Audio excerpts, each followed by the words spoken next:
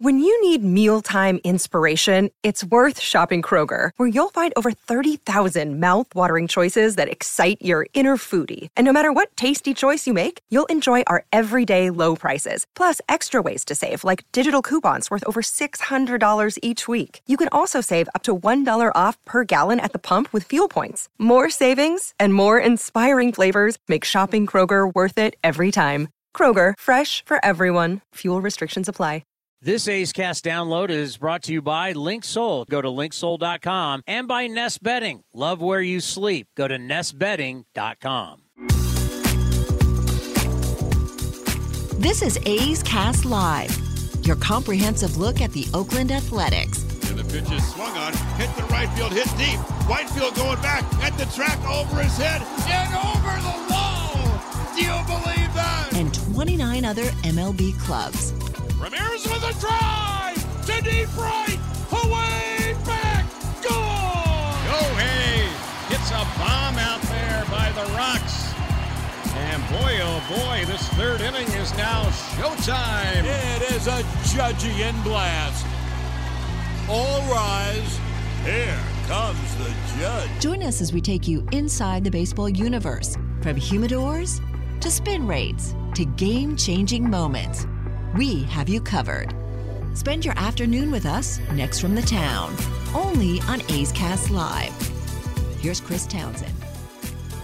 We are calling an audible today. We're going Omaha right out of the gate. Got a great show for you today here on A's Cast Live. Jim Duquette, the former GM and one of the hosts of the Power Alley on Sirius XM, is going to be here at 1:30. Jesse Rogers, who's a great columnist for ESPN.com, will be here at 2:30, and he is based in Chicago. Turn my headphones up a little bit. He is going to be here at 2:30. Obviously, one of the funniest things today is out of the Chicago Tribune, Tony La Russa's back, and it's Tony 3.0, the trilogy. We will get into that. But more importantly, it's time for the Mark Kotsay Show, brought to you by NestBedding.com. Love where you sleep for all your bedding needs, your mattress, your sheets, your pillows. They have a location in the Bay Area, but you go to NestBedding.com. Mark Kotsay from Chicago, how are you? I'm doing well. Tony, how are you, buddy? I am doing well, and I was filling out my scorebook, and I realized all of a sudden you got the same lineup as you did yesterday. Am I seeing that correctly? Yeah, that's great. Way to start it off. Mike Aldretti came in and he said, "Hey, what are we doing here today?" I mean, we thought we were on track to go 161 of 162 with different lineups. So we do have the same lineup, and looking forward to these guys going out and hopefully repeating the performance that they were able to have last night. What is that process like every single day when you put the lineup together and it's always different versus traditionally you like to have the same guys in the same spot? Just take us through that thought process. Yeah, I think with the roster versatility and, obviously, there's a lot of factors that go into it. The youth that's on the roster, the veterans that are on the roster, trying to balance what we would say, getting these young guys the experience and also mixing in the veteran guys so that, they provide that leadership and, that foundation. So, each day is different. Each day presents its own challenges. Each starting pitcher is different from day to day in terms of how they align with different swings. And, obviously it's a collaboration of our hitting coaches, myself, talking through what we feel each individual guy has, the opportunity to have the most success against. And then, you look at the guys that aren't in the lineup and you try to evaluate how long they've sat for. I'm of the mindset, to mix these guys in and to keep them fresh and to utilize the roster so that everybody feels a part of it. And I feel like that's the best way that, in terms of a team that you can, keep guys engaged, keep them fresh. If you look at our pinch hit numbers, guys coming off the bench right now are performing and we're in several categories, at the top of of the list with performance from that standpoint. That's something to be proud of, because that means your guys are engaged. They're engaged the entire game. It's not like you're looking around going, hey, we want so-and-so to pitch hit, and they're up there playing cards and playing video games. I mean, the fact that your guys are coming ready at all times, it's 2 hours, 40 minutes, 3 hours, whatever it is, and you guys lead and pinch hits. Wouldn't you say that is something to be proud of? Yeah, I think so. And, the way that the game has changed in terms of starting pitching, you've seen several teams, use openers or use bulk guys, us included.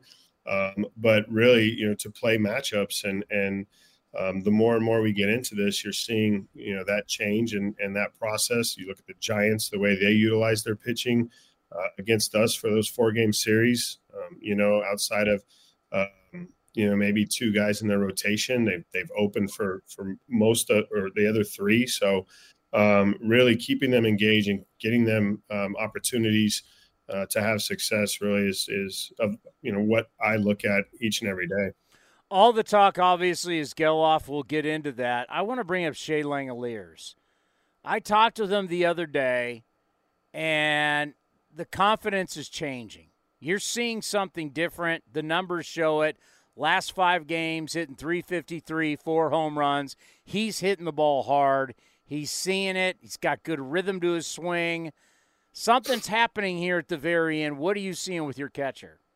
Well, it's what we want to see happen, right, Tony? We want him to progress. We want him to finish on a strong note and show that this incremental progress is happening and going, through the end of the season and building off of that confidence level that we're hopeful of going into next year. And I talked a lot about this, and I continue to compare him to Sean Murphy, his first full season, because I think there's a lot of similarities. Sean struggled offensively. If you look at Sean's numbers, not to say that Shea's are in line, but I think they're pretty close, and maybe they will be in line at the end of the season, the way Shea's swinging the bat right now. So he's worked hard.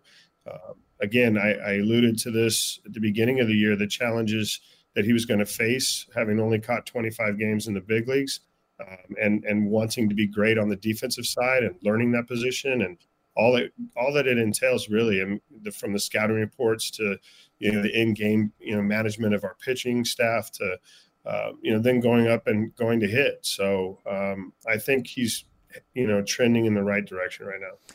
There's no doubt about it. I mean, the most home runs Murph ever hit was last year at 18. He's at 15 with, a lot of games to go, really. And you talked about how important it is for these guys to finish strong, and that's something you like to see. And for Zach Gelof, I mean, just the numbers in August, 346, 7 home runs, 13 RBIs. We can go through all of that at 1,100 OPS.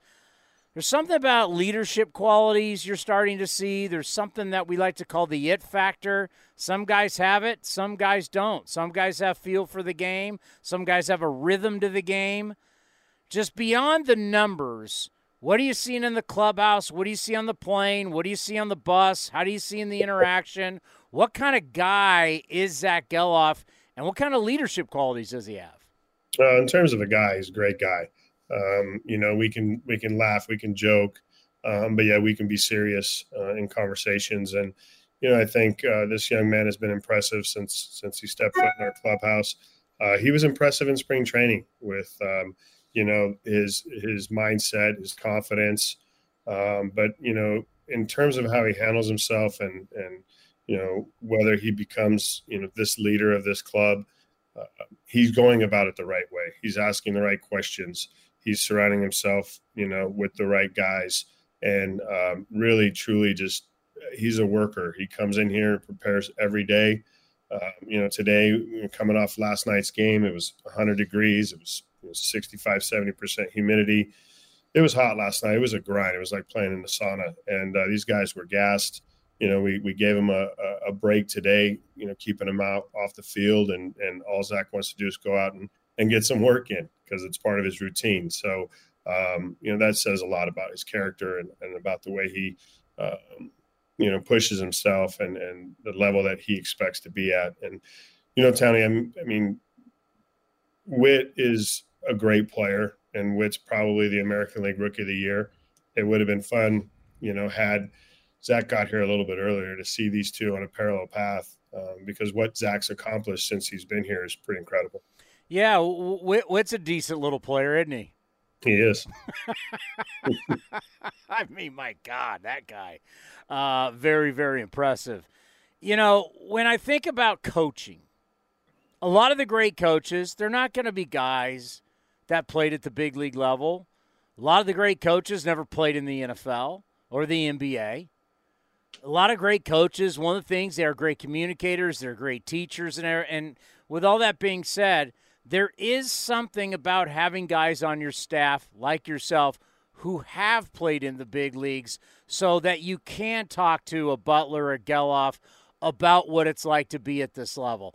Talk about how not all great coaches, like I said, have to play at the highest level, but isn't it important to have some guys around that the players can talk about the experiences? Yeah, as long as the players are old enough to know who you are or what you did. Come on, we're not that old. It helps to be able to share experiences for sure. The 17-year career that I went through, Mike Aldretti, 10-plus year career that he went through. We are able to share those experiences in a way that may be different from someone that hasn't, performed at this level, been on the field under the big lights, played on in a stadium with the third level, the upper deck, and things do change, and mindsets are, somewhat hard to kind of communicate. But yet, if you've been through those experiences, I think they're more apt to listen to you and open up and ask more questions, be more engaged. And, last night, Lawrence Butler came in, walked in the office post-game. Was like, Kotz, I should have had that ball Benintendi hit in front of me. I'm like, did you have the right read? What was your first step?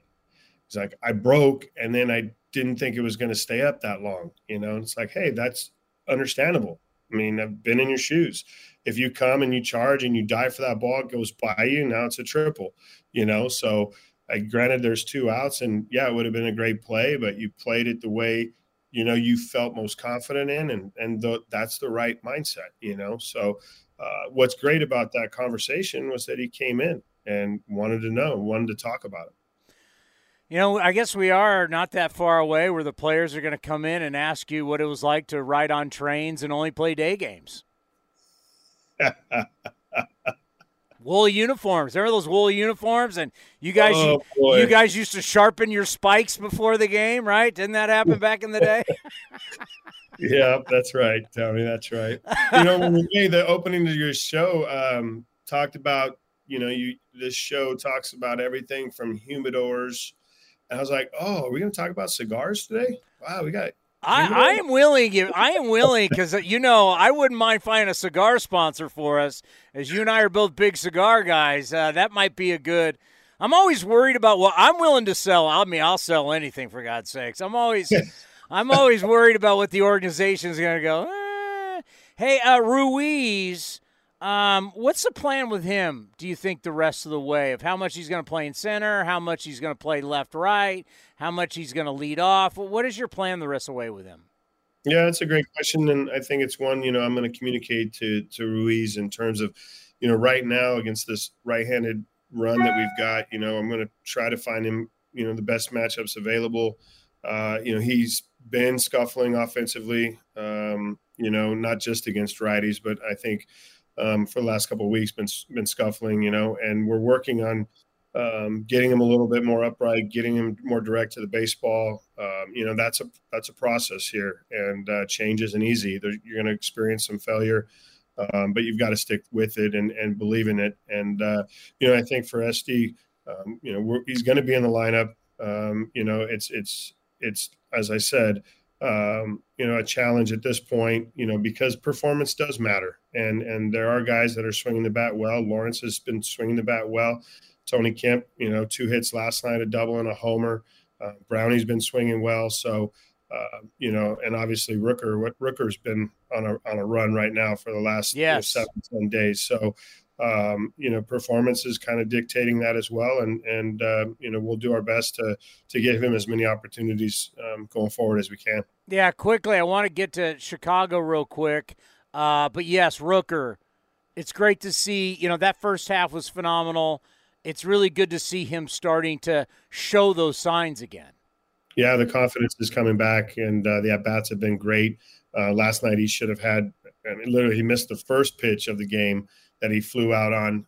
He could have easily had 3 homers last night, but he made sure of the second homer because Robert made a great play on the ball to dead center. That's one of the better defensive plays I've seen all year. Let's end on this because I realize with a lot of our young staff, when you talk about Chicago, they're like, I haven't been. So if they're going to go east, they usually go to the East Coast. They don't go to the Midwest. Chicago, to me, is one of the great cities in our country. I absolutely love Chicago. It's the big city with the nice Midwest people is the best way to explain it. You got a time to play in Chicago for the Chicago White Sox. How was your time, and what do you think about Chicago?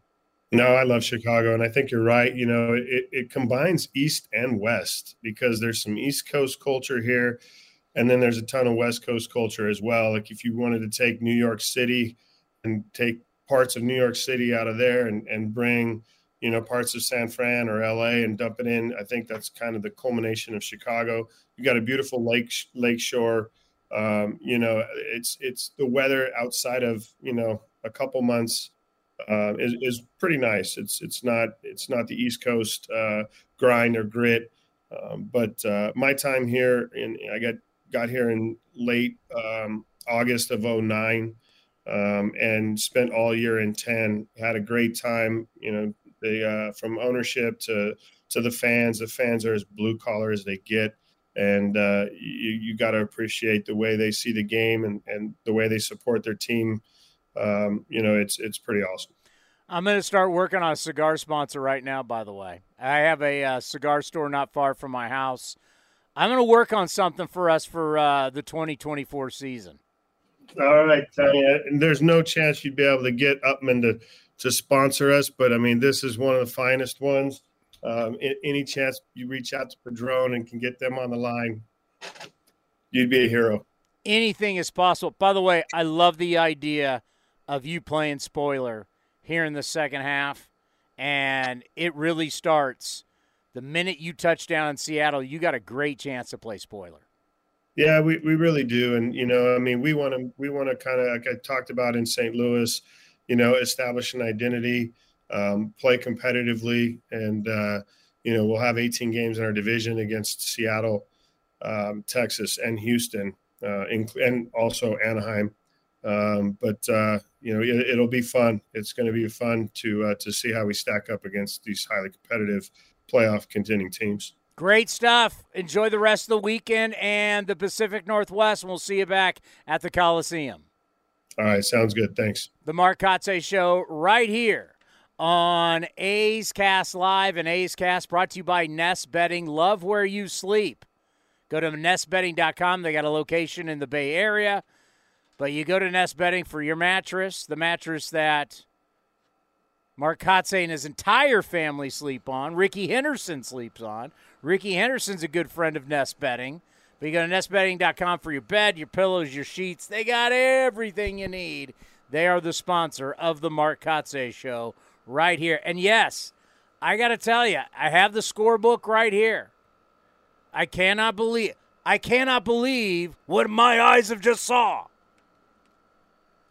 Jack Buck. Oh, same lineup? I cannot. You remember that, Jack Buck? What call was that? Or did he do that a lot? I remember. It's a famous baseball call. I don't remember exactly. It was a Cardinals game. I know that. I cannot believe. My favorite was he used to do Monday Night Football. Joe Buck's dad. I know you all hate Joe Buck, but Joe Buck's dad. That's because he hates your team. That's Jack Buck, the legend, used to do Monday Night Football on the radio. And it was awful because he was old at the time, and I was working at KMBR. We're cutting up the tape, and you're looking for – it was a Niner game. It was Monday night. We had the Niner show after the game because KGO had the rights, so we were ambushing them with a show on KMBR. So as soon as the kickoff was over, they would stay with Joe Starkey and their highly sponsored post-game show back in the day. It's hard to believe people used to pay huge amounts for the rights for football, for radio. Radio. When everybody's sitting at home watching the game. Now, I know there's people driving around, but, we would ambush them and, hey, game's over, call us. You can't call them, call us. But I'll never forget, it was Monday Night Football and Jack Buck and his call of this huge play in this game at Candlestick. Young, looking, throws to Jones, touchdown 49ers. It's like, what? That's it? Economy of words. And then, but the play is, if you're watching it, Steve Young, he's moving all around. He comes out to his left, slings it to the side, avoids the tackle. Brent Jones in the back of it. It's this incredible play. Young, looking, Jones touchdown. Thanks, Guy. What a great call. I'm excited about the show today. Jim Duquette, do you have his loafers ready? We need Gucci loafers by Nashville. We can get them. I told you they're on Amazon. All right. Well, the knockoff ones. We're going to let them know we're bringing them something to Nashville. Sorry, Farron, nothing for you. This is the funniest thing that I've seen in a while. So I'm looking in the notes today. Our friend, just saw him recently at the A's Hall of Fame ceremony. A's Hall of Famer, Baseball Hall of Famer, Tony La Russa. Paul Sullivan of the Chicago Tribune writes, Tony La Russa 3.0 is the sequel you didn't know you needed. Every trilogy needs an ending to tie up all the loose ends, so the return of La Russa to the Chicago White Sox as advisor, consultant, resident sage, or whatever the title prefers was probably inevitable. Let me read that again. Consultant, resident sage, or whatever title the team prefers was probably inevitable. Now La Russa 3.0 has a chance to help reshape the team's future as Sox fans shudder in disbelief. See? There's still real journalism. There's still real artists, newspapermen. We just don't have them in the Bay Area. Our whole media has died in the Bay Area. California, I think the LA Times still has a little bit. But it's sad. Our sports, our papers are basically all dead. We don't really do columnists. And they still do this in Chicago and New York. It's unfortunate that our kids growing up who are sports fans in the Bay Area will never know this. What it was like to have people who are true beat writers who cover the team, there every day, all day long covering it, columnists that show up to games every game and give you opinion pieces with humor and satire and everything, who actually go to the games, right? Now, we got to a point to where our columnists still went to football games, or let's say Niner games. They didn't always go to Raider games. Warriors got hot, they'd go to some games. Giants got hot, they'd go to some games. These guys in the real markets, they're there at Yankee Stadium. They're there in Chicago. They're at Wrigley. They're at Guaranteed Rate Field. They're at Shea. They're really there. They go to the games. They talk to the players. They're a part of it. They're not sitting back, never talk to anybody. No one ever sees them, like what became of our media market. So you know what? Good on you, Paul Sullivan. That's funny. My favorite was always anytime the Sharks were in the postseason, you never saw any of the columnists there. Then all of a sudden, they're all Stanley Cup. They're all there. All the radio guys. They're all big hockey guys and hockey gals. Yeah. When the playoffs. Our media's a fraud. It always has been. So that's when they even comment on what's going on with us. You look around and go, "You're a fraud. You're just trying to get some type." You're now all just trying to get some type of click. Because you put your story out on Twitter, X, and you want people to click on it, and it's about numbers. You don't really care. If you would have cared, you would have been around this for. You don't care. You're hopping on the hot thing like the Sharks. Let's go to a Sharks game. Go up to the press box. Anybody there? Besides the 3 people that cover the team, no. But you put them in the playoffs and the Stanley Cup, now everybody's there. Well, these true columnists, they're there throughout the year for the sports. Even if the Bulls suck, they're going to be there. Blackhawks suck, they're going to be there. Because it's your job. They're all going to be there for the Blackhawks now because they have Connor Bedard, the number 1 pick in the next. Could be the next big thing. I'm not saying next Gretzky, but everyone's going to be at their first game. Well, now the Sox aren't any good, and who knows about the Cubs. Can you imagine if you're a fan of a team, you just went through a horrific period, and you're entering even a continued journey of awful. Tony La Russa was just a part of it. If you are a Chicago fan, Tony La Russa does nothing for you. I don't think he'd do anything for us. Like, none of us, the majority of the people that are around this, you don't even really remember Tony as the manager of the A's. An old manager for you is going to be Art Howe. Some of us remember Tony, but a lot of you wouldn't. And I think we kind of forget that in sports, that the timeline, the machine moves on. Like, you're still talking about, yeah, man, when this guy was here in the 80s, what year were you born? 88. Yeah, you never saw Tony La Russa as the manager of the A's. So what the hell would it, I mean, and I got to think, you're a White Sox fan. How old do you have to be to really remember Tony La Russa as the manager of the White Sox the first time around? That would be 1979 Tony was the manager. And what year did he get fired? 1986. Yeah. I was a freshman in high school. He gets fired with the White Sox and comes and manages the A's the same year. We didn't have MLB Network. MLB.com wasn't a thing. Sports Center wasn't. I mean, who even remembers Tony La Russa managing the White Sox, really? I mean, yeah, I remember it, but I don't remember going, hey, Tony La Russa's the manager of the White Sox, and I was a preteen. So then you bring him back, you resurrect him out of retirement, it falls apart, and now you're a White Sox fan, and you're like, we're bringing this guy back again?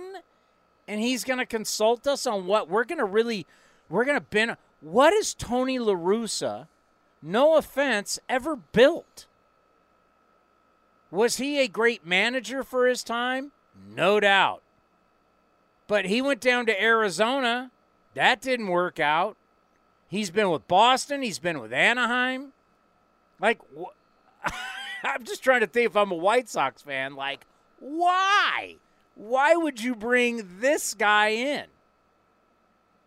Because he was a great manager years ago to build a modern-day baseball team? Not saying that guys who are older, but Tony's just not like in his 60s older. Tony's dealt with health issues. Tony's, 78? My God. What are you doing? You're going to bring a 78-year-old who just failed as your manager and now bring him back? I mean, really? Is Reinsdorf relationship this good with him? They're that close? I don't know. Maybe I'm completely wrong and off base. I'm just saying, if it's my business and I'm running the business, I'm not bringing 78-year-old because you might say, don't overplay it. It's not that big of it. No, Reinsdorf really trusts Tony La Russa. You just fired your front office that you've had forever, and you're bringing Tony back in the building, and like the immediate reaction was the fan base was, no, what are you doing? I don't know. Am I completely off base? No. Did you like the thing I sent you this morning from the people take the Moneyball scene with Billy and and he goes, Billy, this is Chris Getz. He's one of the most young brightest executives in the game. His defect, he's worked for the White Sox and Royals. Something we got to get in. Are we doing Jim Duquette right here? Yeah, let me get ready to give him a call. Bob Clappish, who's covered the Yankees for years, checked in with Billy Beane on Brian Cashman. And it's a fascinating look at, people are starting to wonder, Brian Cashman all these years at the head, because Beane got the gig. Are you calling him right now? So Beane got the gig in 97. Cashman got it in 98. They were the two longest baseball executives. And now, all these years later, to have Bob Clappish talk with Billy Beane about Brian Cashman's job, it's a pretty fascinating read. And, of course, Beane is like, if you're being critical of Cash and don't understand, like, you guys are crazy. Jim, are you there? What's up, guys? How we doing? We're doing wonderful. How are you? I'm doing good. I was just talking about how Power Alley's the best show on Sirius XM. No offense to all the other shows, but your show by far is the best. So you have Mets pregame on TV tonight, right? I do. Yeah, it's first off, thanks for having me on. I got we have Ohtani in town. I know you guys have seen a little bit of him over the years. Yeah, a little bit. He's a pretty good player. So we're going to talk a little Ohtani today. Nothing like there's no real important news or anything that happened over the last 48 hours for Ohtani either. So, yeah, we got plenty to talk about today. And, it's it's a shame because of the injury, obviously. But other than that, everything's been going well, and just looking forward to the series, actually. I'm glad you bring it up because, we know a lot about it, and we know a lot about the business aspect of it. And I think it's really tough when they take someone like you and they say, well, you're in a GM. What would you offer him? And I try and go, wait a minute. You don't understand what this guy makes you financially from international money, domestic money, the return on investment. It's far more than, well, can he pitch? Can he not pitch? Can he hit? He's more valuable than just a player when you talk about stats. There's like a lot of people you're going to have to bring in if he's going to sign somewhere else to figure out the years, the contract, and what he's going to bring to an organization.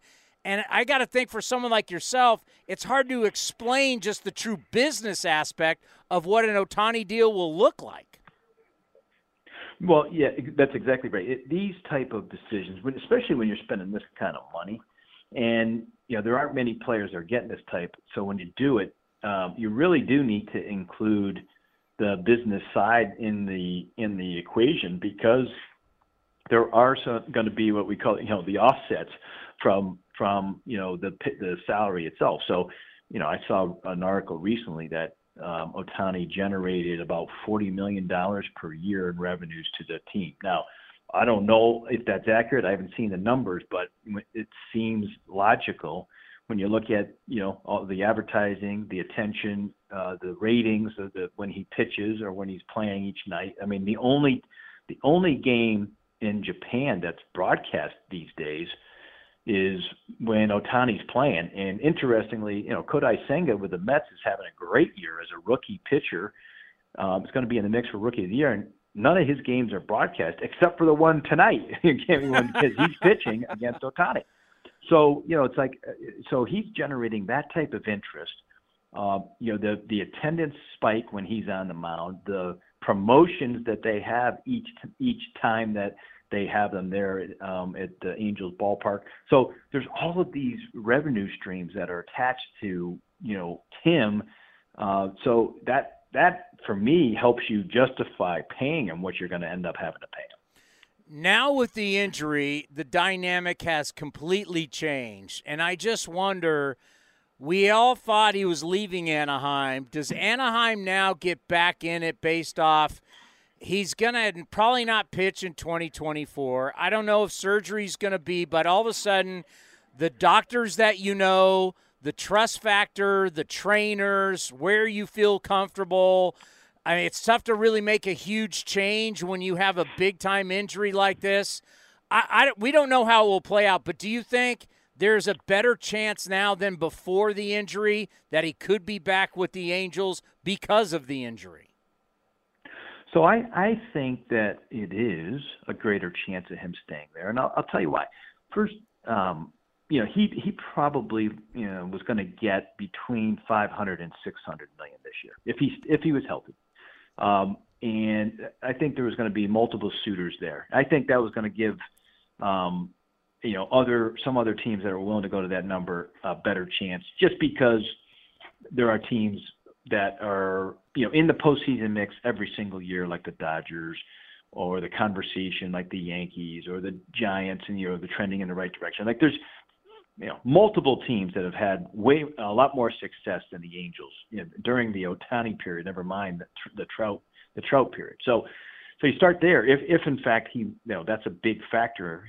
Like he said, he wants to win. So you go, okay, who has the money to pay that kind of the dough and win? There's not many of them, right? But now with this injury, teams aren't going to be looking at him as a starting pitcher during that whole period of time, 10 years or whatever. So the number comes down. I think the number comes down by about $150 million at least. Ooh. So let's just take that math, right? Take that math and say it's the number's 400 instead of 550. There's more teams that are involved with that. But what if the Angels came back and said, you know what, we'll pay you $500 or $550. We know what your value is. We have the inside track on what those dollars economically look like. And yes, we went all in this year, and we're gonna go all in, the next couple years. And by the way, we're the highest bidder by $100 million. Does Ohtani turn that down? Does the agent turn that down? Boy, that's hard to believe. My partner today on my show, Jim Bowden, former GM, he thinks that Ohtani turns that down because $400 million is so much money, whatever it is. I don't know. I don't know if he turns that down. That is a big difference. If in fact, the Angels were willing to go to that number. Every Sunday morning, I listen to your guys' show, as Dallas Braden called it, Jim Squared. I love listening to you guys. I wish it was on video because Bowden says some crazy stuff. I'd like to see your reaction to some of the things he says.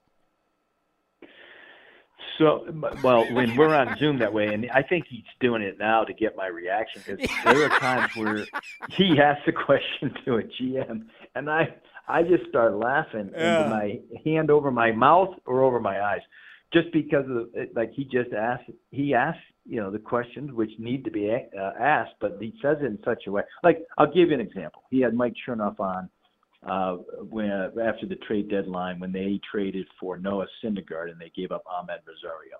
And he tells the GM right on the air, hey, I thought that was the most boring trade.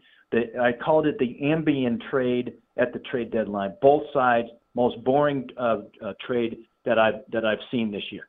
Now, the GM thinks he got a better player, got a good player that's going to contribute, and he's got Bowden telling him is like the most boring thing ever. So, he'll say things like that all the time, and he gets away with it because, hey, he was a GM for 15 years.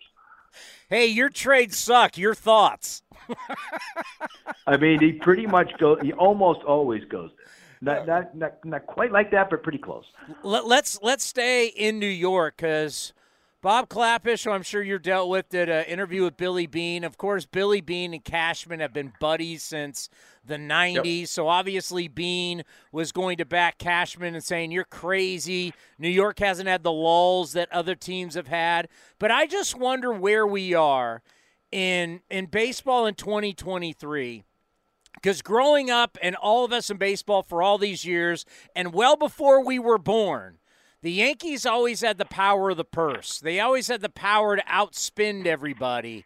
Now in baseball, everybody's got money. Everybody. I mean, the Padres showed you that, right? The Mets, now with Steve Cohen. I mean, Philly spending money. Seattle, Houston, Texas, San Francisco, both teams in Los Angeles and Southern California. Everybody's got money. Plus, we have a soft cap with these luxury taxes. The Yankees just don't have that power. I mean, Steve Cohen could buy the Steinbrenners 3 times over. So it's like the Yankees' power that we always thought and we saw those years, they don't have what they used to have. And if you're not developing and you can't outspend everybody, how much has the model for the Yankees now changed? Well, I think they've tried to, along the way, keep up or stay ahead of the curve, or at least stay up with the curve, as best they can. And they've been very analytically driven here over the last couple of years. And I think it's bitten them, a little bit. But, I mean, the results, again, it's hard to win in the league. Once you get to the postseason, there's a lot of factors on whether you win the World Series or not. They've been in the postseason for almost every single year during this stretch. And they've been over 500, since 1992, right? So it's unprecedented success for any team, regardless of how much money you have to spend. And this is going to be the first year that they're below 500, so it's brought a lot of scrutiny on Brian Cashman and his philosophies, his management style, some of his selections. But I think the primary issue for me when I look at the Yankees are they haven't kept up when it comes to drafting and developing their own. That's the bottom line, and that's how teams, turn things around. They have to be able to do both. Some of those large market clubs, they can't just spend it all like we just saw with the Mets. That didn't work, right? So you can't chase these championships with the dollars. You better have a well-balanced roster, and they have had far few successes when it comes to their farm system. And you can't just blame the fact that they've been picking, in the later parts of the first round, because there's other teams like the Rays that have had success picking down there in the bottom round. So they're going to have it's been a disaster, as Brian Cashman said, of the season, and they have a lot of answers that they have to give to their owner, starting whenever they have their meeting. They had a meeting recently, and they're going to continue to have meetings all the way through the end of the season to see how they can fix this. All right, just two more. We look at the AL West, super competitive now. I mean, unbelievable. If the Rangers lose tonight, either Houston or Seattle wins, it'll be the first time the Rangers are now tied in first place since May. Jerry DiPoto, somebody you bring on the front office show all the time, he's got Seattle running hot once again. What are you making of this really exciting race in the AL West? Boy, I tell you, the Rangers. There's two different ways to look at where they are right now. Right, this latest stretch, they've lost 7 in a row. It's kind of remarkable they've been able to hold on to first place still. Right, so that's the glass half full.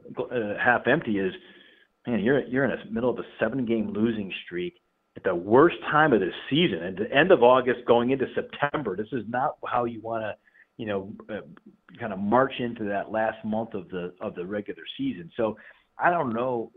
Texas is their schedule gets a little bit weaker, I think, after this weekend for at least a couple series, I believe. So it's something that, a lot of times the weakness or strength of your schedule matters down the stretch and who you're playing, right, at what time. And so I think that's something to kind of keep an eye on. And, Houston hasn't been playing all that well either. The team that's got the momentum is Seattle. They've been, pouring on it, kind of like what we saw last year, except, Houston had that huge lead. I would not discount Seattle for this division title right now. Let's end on this. If you, and this is going to be about the A's, which obviously we know is a really tough situation, and I want you to look at this as like an advisor. If you were brought in as an advisor, what advice would you give right now to David Forst and his staff? Ahead of going to Vegas or going into Vegas, I mean, listen, I'm going to take, until we see otherwise, I want to take, Dave Kaval and their owner, John Fisher, at their word that there is going to be money to spend when the shovels go in the ground. They were talking about that, when the stadium was, going to be built at Howard Terminal, during the Olsen and Chapman period. And, I felt like they were being truthful there. Now because that didn't happen, I understand there's some skepticism out there, but I think, and I honestly think the best question for them is, how much money do you expect to spend? What does that look like? If I'm David Forst, I'm trying to get as many young players, controllable players as I can, even next year, get a couple of, like we saw with the Nationals. The Nationals went outside of Candelario, and they had a couple of relievers that they traded at the deadline, and get some more prospects back, and be ready to be nimble so that you can fill in with free agents beyond that. Because I think that's the next best A's team will be a combination of both, but mostly it's still going to be homegrown talent. And I think that's their way out of it. That's the best way to do it long term. And I think they can, they'll be able to afford some of those top talented players. Maybe Geloff is part of that equation, right? Maybe Langoliers is part of that. Like they have some good quality talent that I think control for the long term, but you're going to have to keep an eye on that over the next couple of years. Well, I'm not sure how your back holds up because you carry Farron. I mean, I'm a loyal listener. You carry daily. That guy every day. Every day. Daily. I'm glad you recognize that. I've been saying it for years, but, we'll continue. And Farron, by the way, on vacation, of course, the last couple of days. I mean, he's the only one who gets vacation. You're like Karl Malone. You're the mailman. You're delivering every day, and he's nowhere to be found. He thinks he's Stockton. I don't know about that. And for every your guys' show on Sunday morning, for us true baseball fans and who love the inside of the game, that's why I always promote SiriusXM. Your guys' show that you guys do with all the power brokers in the game is great. So thank you so much. We always appreciate it. And we will be listening. We'll keep promoting SiriusXM. And just know this, we will have a present for you at the winter meetings. All right. I will look forward to it. Always a pleasure to catch up with you. We'll look forward to seeing you again in person like we did in the spring. Always great, Jim. Take care. All right. See you. See you guys. Bye. Jim Duquette, former GM. Now, he will be GM again. Once you get the inside of the inside, you just got to get some kids out of the house. Right now, you got the really cushy media job. We don't have that cushy media job yet.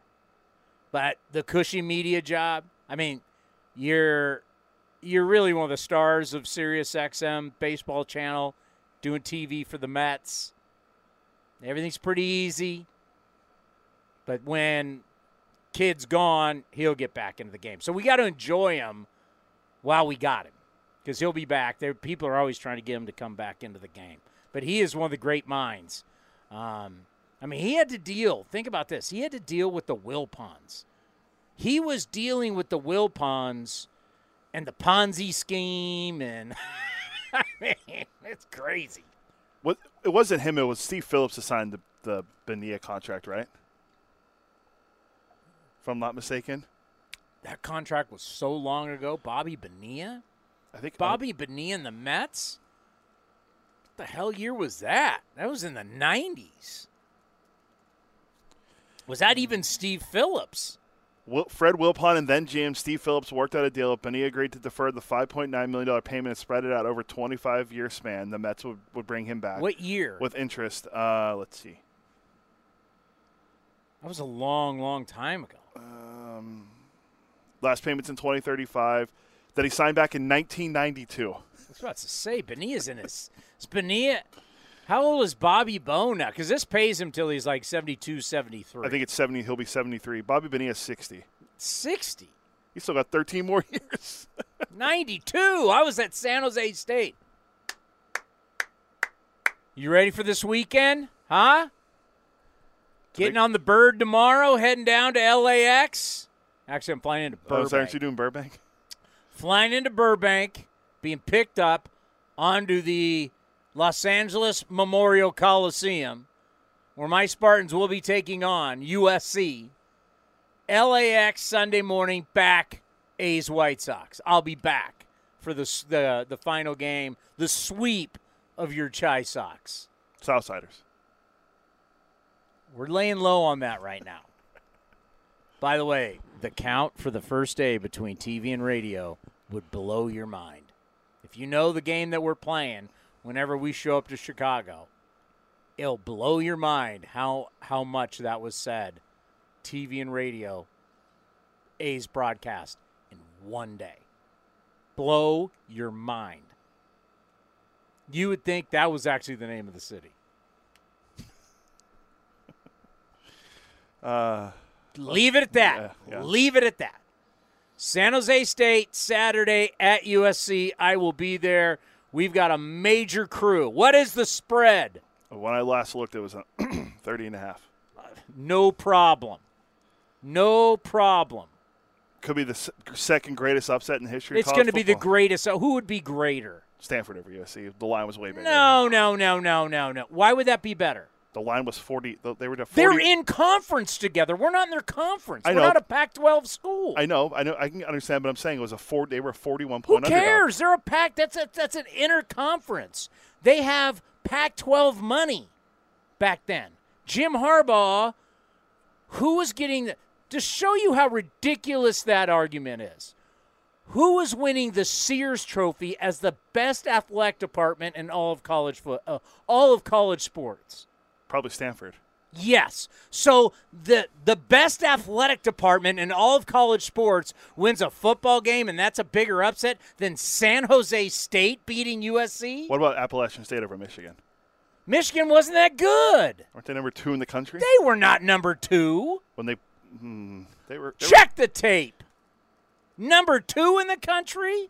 There's a reason why Harbaugh got there. They weren't number 2. This is back in like 2007, though. This is way before Harbaugh.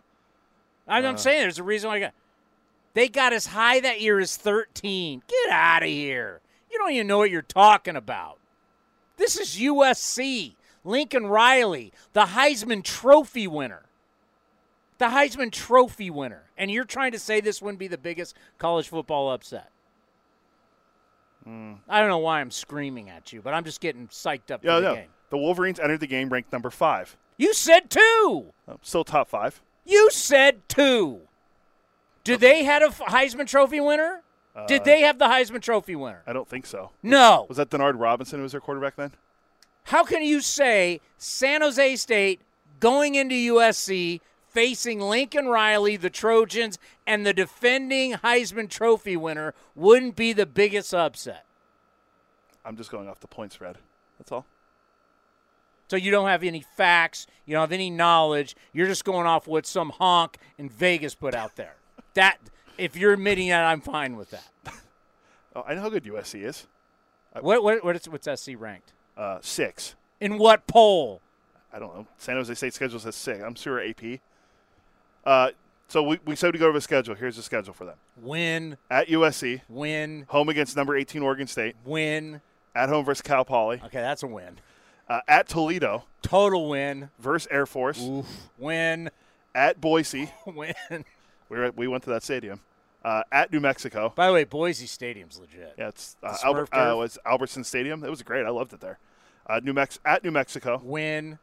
Home versus Utah State. Homecoming. Win. At Hawaii. Win. Home versus Fresno. We're going to beat those dirtbags easy. Then home against San Diego State. Win. I'm running out of fingers. That's 11. On the road at UNLV. 12-0. Mountain West champs, 13-0. My God, it's almost an NFL season. If you're going to win the Mountain West, you'll play in 13 games. Yeah. So it's a lot of the SEC's like that now. That's 13 games. A lot of them play conference championship and then you're going to games. play the bowl game. That's 14. That's what the NFL used to be, 14 games. What did Georgia go last year? They go 14. That's where O.J. Simpson rushed for 2,000 yards in 14 games. That's why the juice. I know you can't talk about the juice anymore. Just see the video I sent you of him getting mad that he drafted Andrew Luck and he retired 90 minutes later in fantasy. But 2,000 yards in 14 games is incredible. Georgia went 15-1 in 2021. That's an NFL schedule minus the preseason. And then they went 15. Were they 15-0? They were 15-0 last year. At least we got away with their student athletes. At least we now all know that's just a bunch of crap. Over the last 2 years, At least we don't have to pretend that, right? That was the thing. When you'd have these old guys in suits who work for the NCAA who are like, we give these guys scholarships. We pay for their school. We pay for their books. We give them some money for housing. That's an honor. Meanwhile, you're not putting these kids in classes to graduate. You're just putting them in classes to be eligible. It was the whole thing between college basketball and college football was such a joke. It should have been investigated years ago. At least now they're all telling you, sorry, it really is all about money. We really don't care about these kids. I'm trying to see what the schedule is tomorrow for college football. Do you still believe they care about these kids' education? No, I don't think they ever did. I mean, come on. All right, here's the games tomorrow if you're a college football Week 0 fan. Hey, Road Trip Mike, great A's fan who calls in. Remember, you can call in at 833-625-2278. Is Robert Costa there right now? Can you call in right now and talk to him? Robert's there, yeah. 833-625-2278. Road Trip Mike, great A's fan, travels all around the country with the A's. He's there in Dublin, Ireland. It's Navy Notre Dame. How awesome would that be? Yeah, that game's on NBC and Peacock, number 13 Notre Dame, technically hosting Navy. Then you got UTEP at Jacksonville State. Then you got the primetime ESPN game, UMass at New Mexico State. What's SC San Jose State? Are we Pac-12? Pac-12 network. So on Apple? So half people can't watch it. On Apple? Ohio at San Diego State. Do you have Apple TV to watch I think it's on Xfinity, right? We did taps the other day for some of the teams. We could do taps for the Pac-12 network. I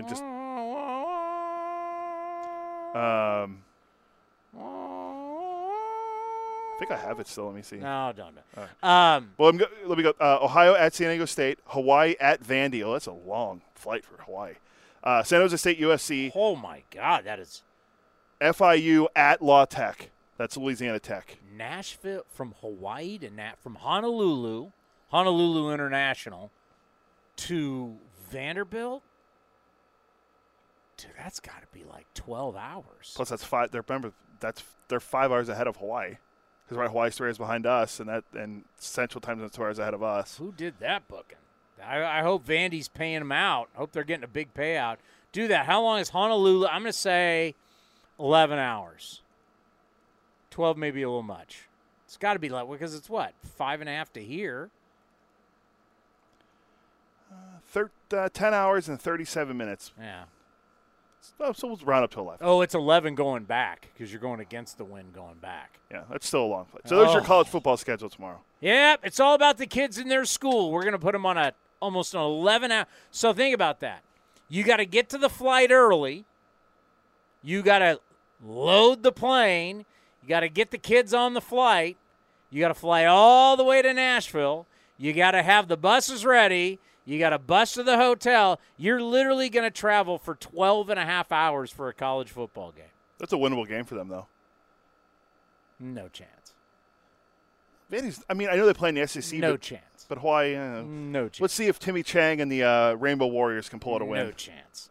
Wanted to get into, before we get to Jesse Rogers, I'll just give you a couple. Do you want some A's stuff, then Yankee, or Yankee, then A's? Let's go A's. Okay. I was going to say break, but pay some bills. Okay, coming up next, have you followed this month?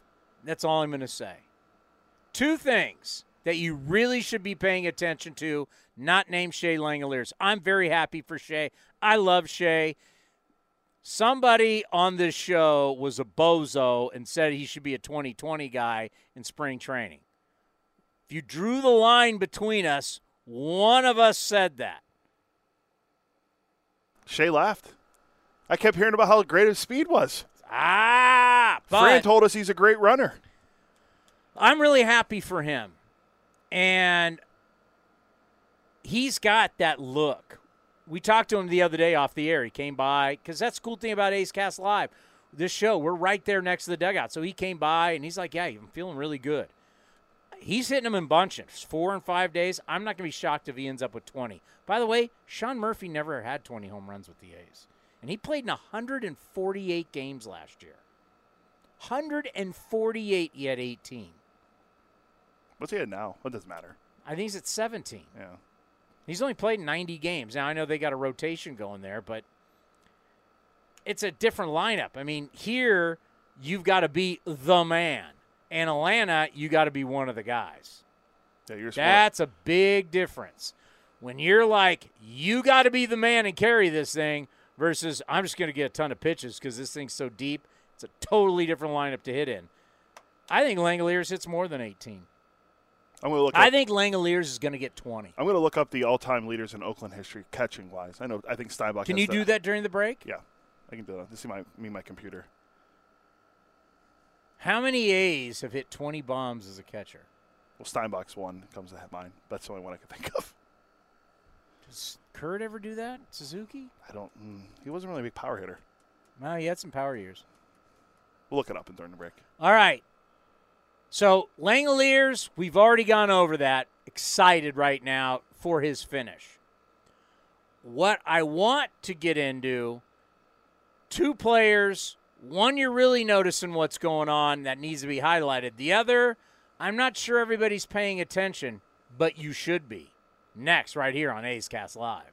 This is Chris Townsend and Commander Cody for Link Soul. You need to redo your wardrobe, especially for summer. They got new colors, new styles. Summer is here. The polos, unbelievable. The shorts, you name it, we got our new order. My wife is the happiest one out of all of us because I look better, thanks to Link Soul. And they've got unbelievable deals right now for the summer. So what are you waiting for? Shirts, polos, shorts, you name it. You go to linksoul.com. That's linksoul.com. Streaming from the A's Road studio, A's Cast Live continues with Chris Townsend.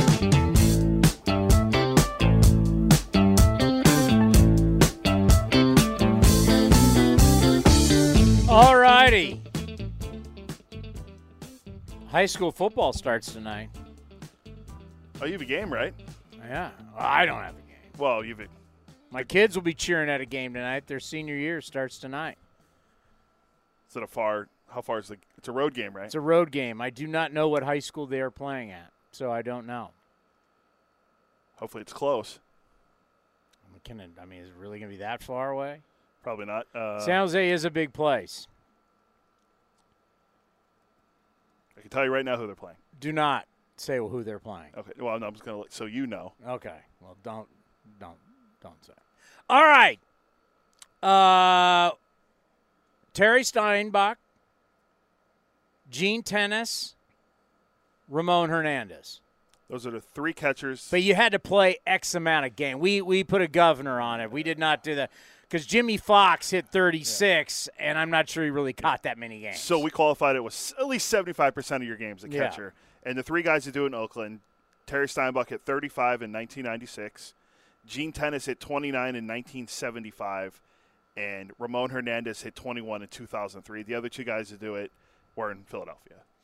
All right. Are you a small sample saying guy?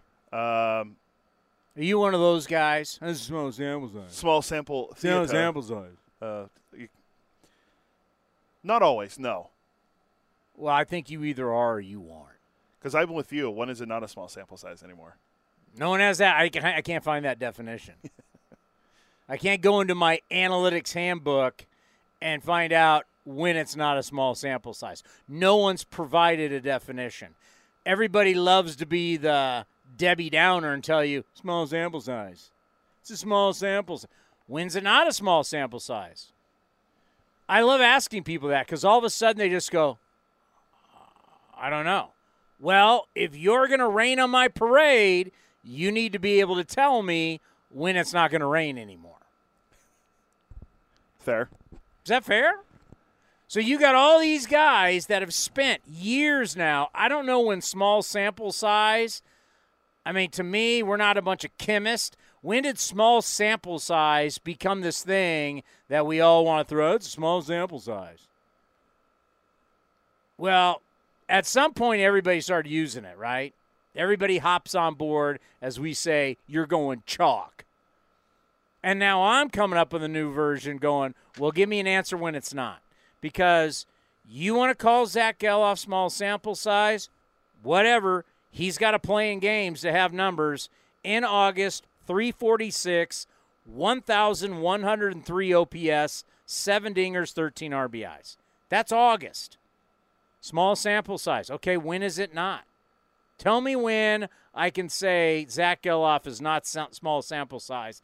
This kid is badass. When can I do that? We don't have the definition. We don't know. So you guys are just going to throw this thing out here and not have an answer. You're going to throw out the question because isn't small sample size still questioning? Yeah. Well, how many bats did he have? Because someone could go, well, once he gets to 300 at bats, that's not a small sample size. Okay, then that's an answer. Yeah, I'll right? give you that. To all you sabermetricians who love to, because when you say small sample size, you're saying it hasn't gone long enough for me to say what I'm seeing is real.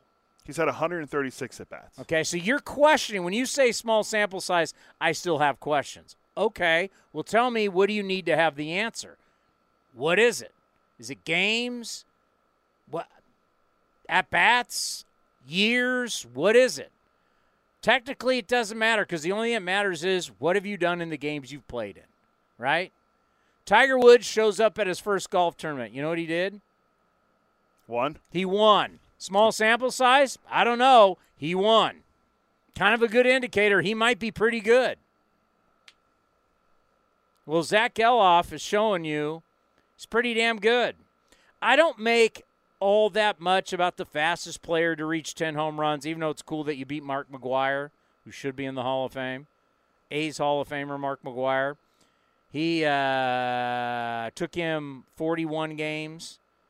But to me, the all-around play, what we talked to Mark Kotsay about, the it factor, leadership, Lawrence Butler talked about it. Lawrence Butler talked about him being a leader. Lawrence Butler talked about how this guy just has the it factor. Like, you can't teach it. Like, you either are this guy that walks out on the field and goes, I'm the dude. We saw it on that one pop-up where Jordan Diaz is like, oh, my God, it's the ball's and Nick Allen's running in. He comes in and goes, whoosh, I got it. He's a second baseman. You probably have no idea what I'm talking about. It's the little things that I see. It was a pop-up, first inning, on the left side of the infield. J.P. Sears is looking up, and you could see, go back to the highlight. He's like looking around going, are you guys going to call this? Do I have to get it? And Diaz and Allen's running in, and Diaz, it's Jordan Diaz's ball. And Jordan Diaz he is what he is. And Geloff has to come all the way from second base to run in like this. He runs and goes, whack, I got it. Get out of the way, you morons, I got it. He's the dude. You got to have the dude. It's like J-Rod up in Seattle. Julio Rodriguez is the guy. We saw that really early. Young player, you see it. You see how they walk around. You see how batting practice goes, how they interact with their guy. He's the guy. You saw that, right? Mike Trout. When Mike Trout first showed up to Oakland, do you remember that? A little stock, I'm not going to say he's a little guy, but a stocky guy, just like a pit bull going around and just hitting lasers everywhere. And robbing home runs. And I mean, everything Trout did, you're like, damn, this guy could play. I never saw young Barry Bonds. That was in the 80s. I saw him from afar. But, when Barry Bonds walked onto a field, by the time I'm covering sports and the Giants, when Barry Bonds walked out on the field, he's Barry effing Bonds, and everybody knows it. Geloff's not there yet. I like when Mark McGwire, Canseco, those guys walked out on the field, it's like, damn. Ricky was older by the time I covered him. He was the best, though. Geloff's got it. Like, you notice it. When he walks out, you notice it. Matt Chapman had it. When Matt Chapman walked out, the dude has walked out. This is the leader. He is the guy. Even though really deep down Marcus Semien was the glue. Marcus Semien is such a good person. I know he's in a little bit of a struggle right now, but Marcus is such a great guy, and you root for him. But Geloff's got that. So that's something that, beyond the numbers, we could do a segment. Somebody does a segment. Like ESPN does that. Beyond the numbers. When you go beyond what just numbers say, what does somebody mean? What does a guy mean to an organization? Right? I'll give you a guy who's beyond the numbers. When Randy Johnson came walking in Arizona, the day he pitched, Bob Melvin will tell you, no one would even look at him. He's 6'10", he's angry, he's coming in, and everybody knows we're winning today. Right? The dude has entered the building. He's 6'10", he throws 100 miles an hour, his slider goes like that. I mean, it was just like, Randy Johnson's on the mound. He's throwing perfect game, a no-hitter. We are winning today. Randy Johnson's here. That's what it was like, especially I mentioned Arizona because what, he won four straight Cy Youngs or whatever. I mean, he's Randy Johnson. He's future Hall of Famer. The guy has walked in. You love having guys. I mean, you don't think when Joe Montana walked into the room, everybody went, well, we got Joe. One of the greatest conversations I've ever had with my old radio partner, Bill Romanowski, 4-time Super Bowl champion. He's like, Tony, I'm telling you, in San Francisco, we had Joe Montana, you had Steve Young, you win football games. I go to Philadelphia, we had Bubby Brister. He goes, then I left Philly. It's a great Steeler backup. I go to Philly, we got John Elway. We win football games. I get to Oakland, we got Rich Gannon. We win when you got the guy, you win games, right? Steph Curry comes walking into the locker room, we got a shot. LeBron James is here, we're going to win. That's the point, right? Geloff, certain players, like you got this guy, is Geloff going to be that guy? That's beyond the numbers. I can give you numbers, but what does he mean when he walks in? Do people feel confidence because of you? Do people gravitate to you?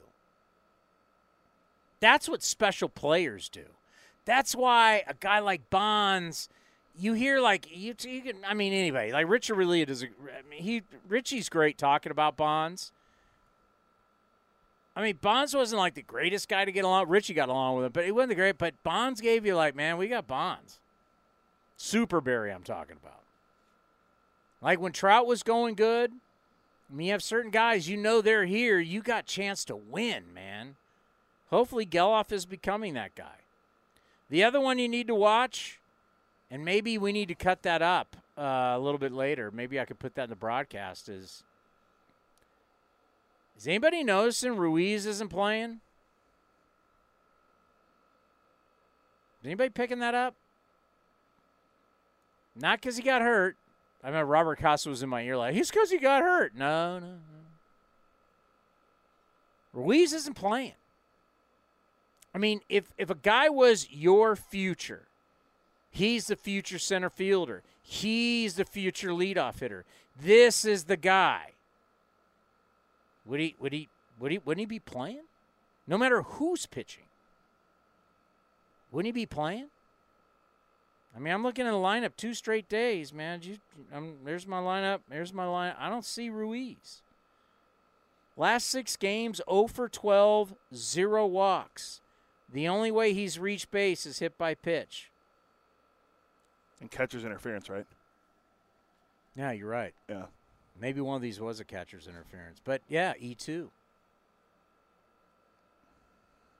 What do you make of that? He's not playing.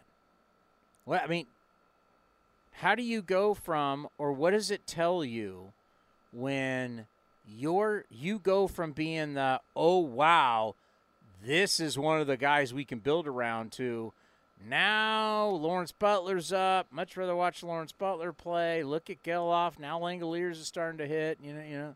I mean, even Jordan Diaz, not in the lineup again.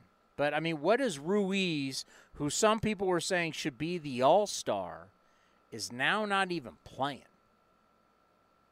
Yeah, he's not going to get to Kenny Lofton's AL rookie record of Nope. 66 either, where we thought he was going to break that easily. Pour one out for old Kenny Lofton, who, by the way, you could make should be in the Hall of Fame. Yeah, we had that discussion. War's there. Everything's there with him. Arizona Wildcat Hooper, great. Yeah. But, yeah, you can make a really good discussion for him being in the Hall of Fame. But, yeah, SC not playing is, I mean, for me it's not surprising, but to a lot of fans it might be because We see the routes he takes on balls in the outfield. He's not getting on base. When you have the hit tool and you're not hitting, I mean, what else can you do? But if you believed in him, wouldn't you play him through it? You would think so. I always bring it up. My late mother used to say it, actions speak louder than words. The actions say, we're not playing him. Don't give me righty-lefty matchup. No. Is Geloff playing? Is Geloff playing if is there a right-handed pitcher on the mound tonight? Dylan Cease, he's right-handed, right? Correct. Is Geloff playing? Yeah. Rooker's playing. Who else is right-handed? Bride. No, you got to have Jonah Bride in there. Nick Allen. I mean, Jonah Bride. Bangaliers is left-handed. Why is Bride not leading off? He's the next Ricky Henderson. I mean, Jonah Bride has played 2 straight games, and Jordan Diaz was not. Why is Jordan Diaz not playing?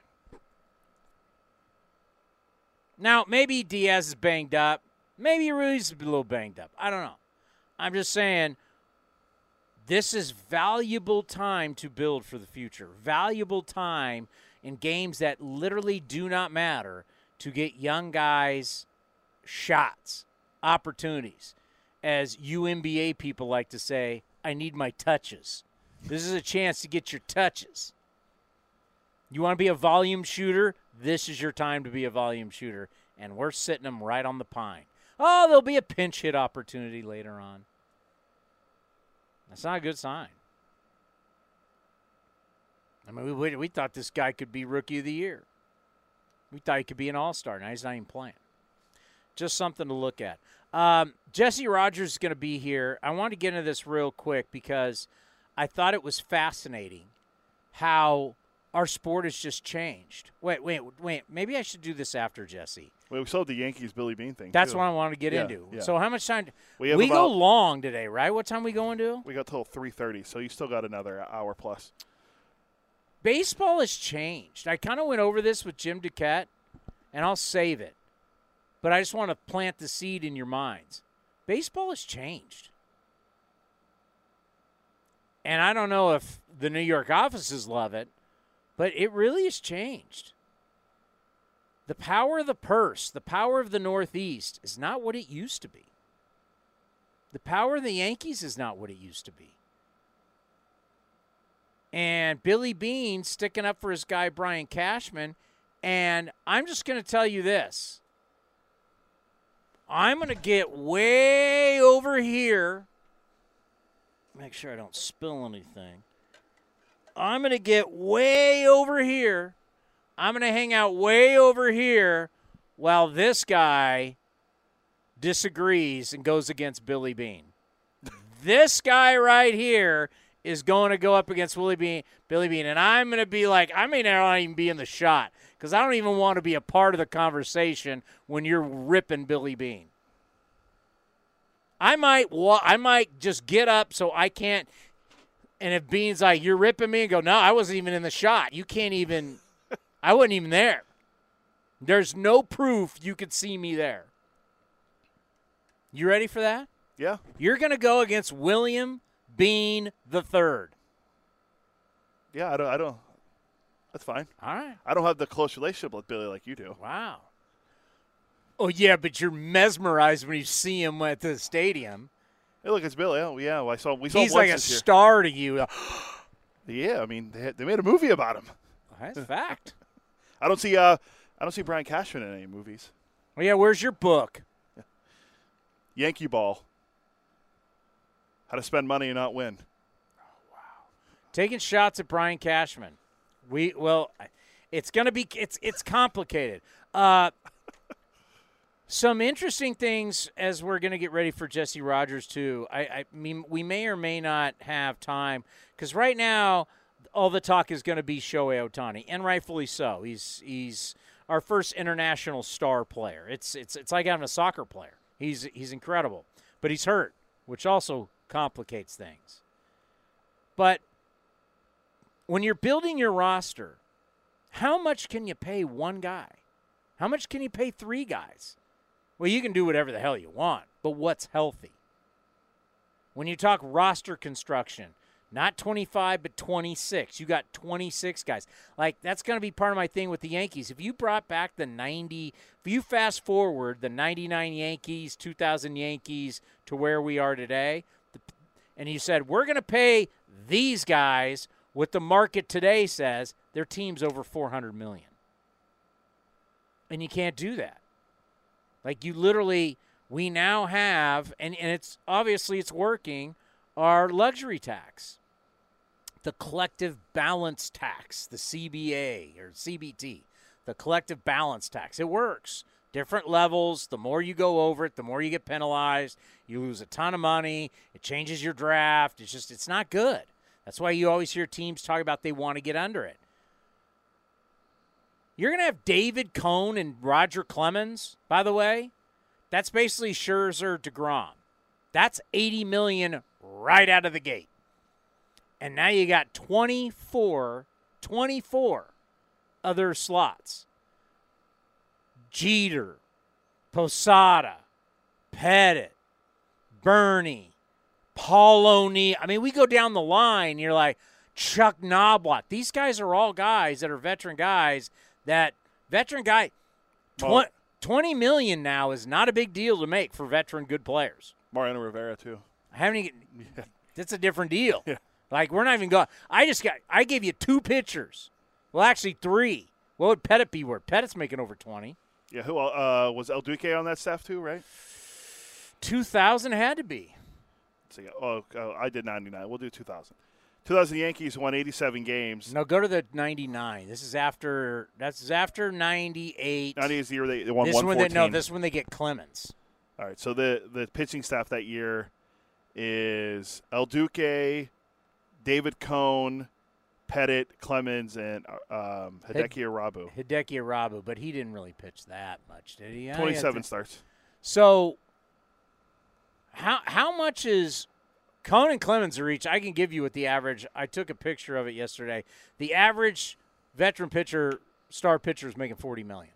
So Cone and Clemens are giving, that's $80 million right out of the gate. And they're both 36 then, too. So. And Pettit's 27, so now he's making good dough. I mean, this team, we'll get into that, but look at why the A's may not be in such bad in the next couple years. I want you guys to think about this. 48.8. This is right now between Trout, Ohtani, and Rendon.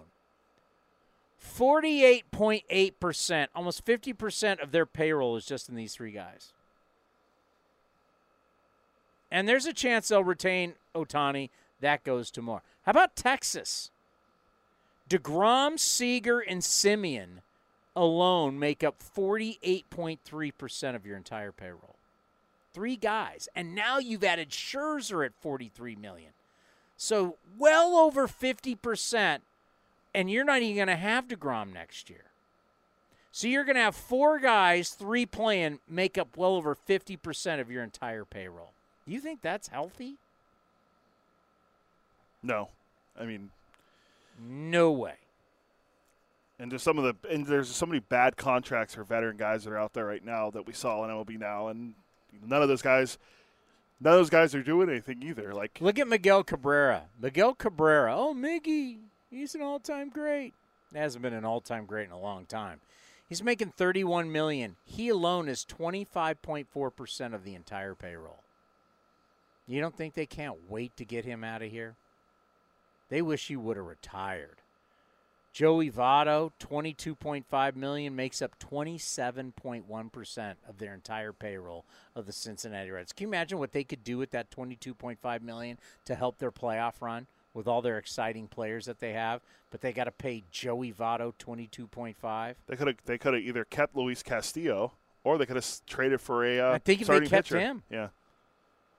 I mean, you really have to think. And the teams that are smart, think about the Atlanta Braves. Here the Atlanta Braves are. We're talking about how great they are, roster construction, everything that they've done. The Atlanta Braves, 82 and 84, their biggest payroll, Austin Riley at $21.2 million, makes up only 10.4%. Think about that. Best team in the league, right now. Playoffs, long way to go. But Riley only makes up 10.4% of what they're doing. Mookie Betts, at his $30.4 million, what do you think he's at? He's making $30.4 million. Well, Freeman doesn't make as nowhere near what he does. He's probably 15%. 13.7. So the threshold is, can you get somebody 14 and below? Quickly before we get to Jesse. Do we have Jesse? No, I haven't called him yet. We said, look at all this payroll, huh? What's Trevor May, Aledmus Diaz, who did we throw out? Jace Peterson. And Manny Pena. And Manny Pena, 35 years old. What was their number? The four of them combined for $22.5 million out of the 57. I round up to $57 million or 56.9 on Cott's contracts. That rounded out to, if you round up, 40% of the A's payroll. 40% of our payroll were those three guys. Those four guys. Two of them weren't even here. Wow. By the way, with Jesse, he wrote an article about Cody Bellinger, too, about how he rediscovered himself. So I know you're a big belly guy. Well, in my life, it's a big deal. And we love having Jesse on because not only his national perspective, it's like a perfect time to have Jesse on because we can get his national perspective and we can get his Chicago perspective. You think he's going to like Tony La Russa 3.0? It's a great question to ask him. Let me make sure he's still good. Let me read that again for you. Paul Sullivan of the Chicago Tribune, longtime columnist, writes, Tony La Russa 3.0 is the sequel. If you don't know, Tony La Russa is back with the White Sox as a whatever he is. Consultant, I believe is what they're saying. Well, let's just hear what Paul Sullivan says. Tony La Russa 3.0 is the sequel you didn't know you needed. Every trilogy needs an ending to tie up all the loose ends, so the return of La Russa to the Chicago White Sox as advisor, consultant, resident sage, or whatever title the team prefers was probably inevitable. Now La Russa 3.0 has a chance to help reshape the team's future as Sox fans shudder in disbelief. I know how they feel. I can't imagine. It's one thing if Tony came back and was helping the A's because he's got the street cred here. It's one thing if Tony's going back and helping the St. Louis Cardinals.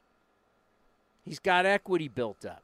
What equity does Tony have built up in Chicago?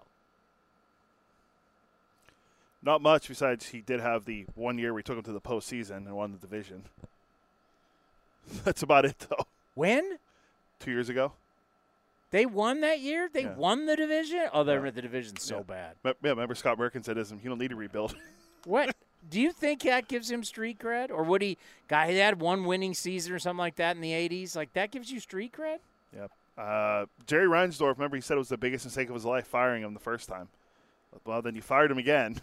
Wait, what year did they Tony win? Actually stepped away, didn't he? Wait, what year did they win the division? 2021. The year after we beat them in the playoffs because they were a wild card team. Yeah, it was the only time in franchise history since 1901 or whenever they started playing that they went back-to-back making the playoffs, 20 and 21. What was their record?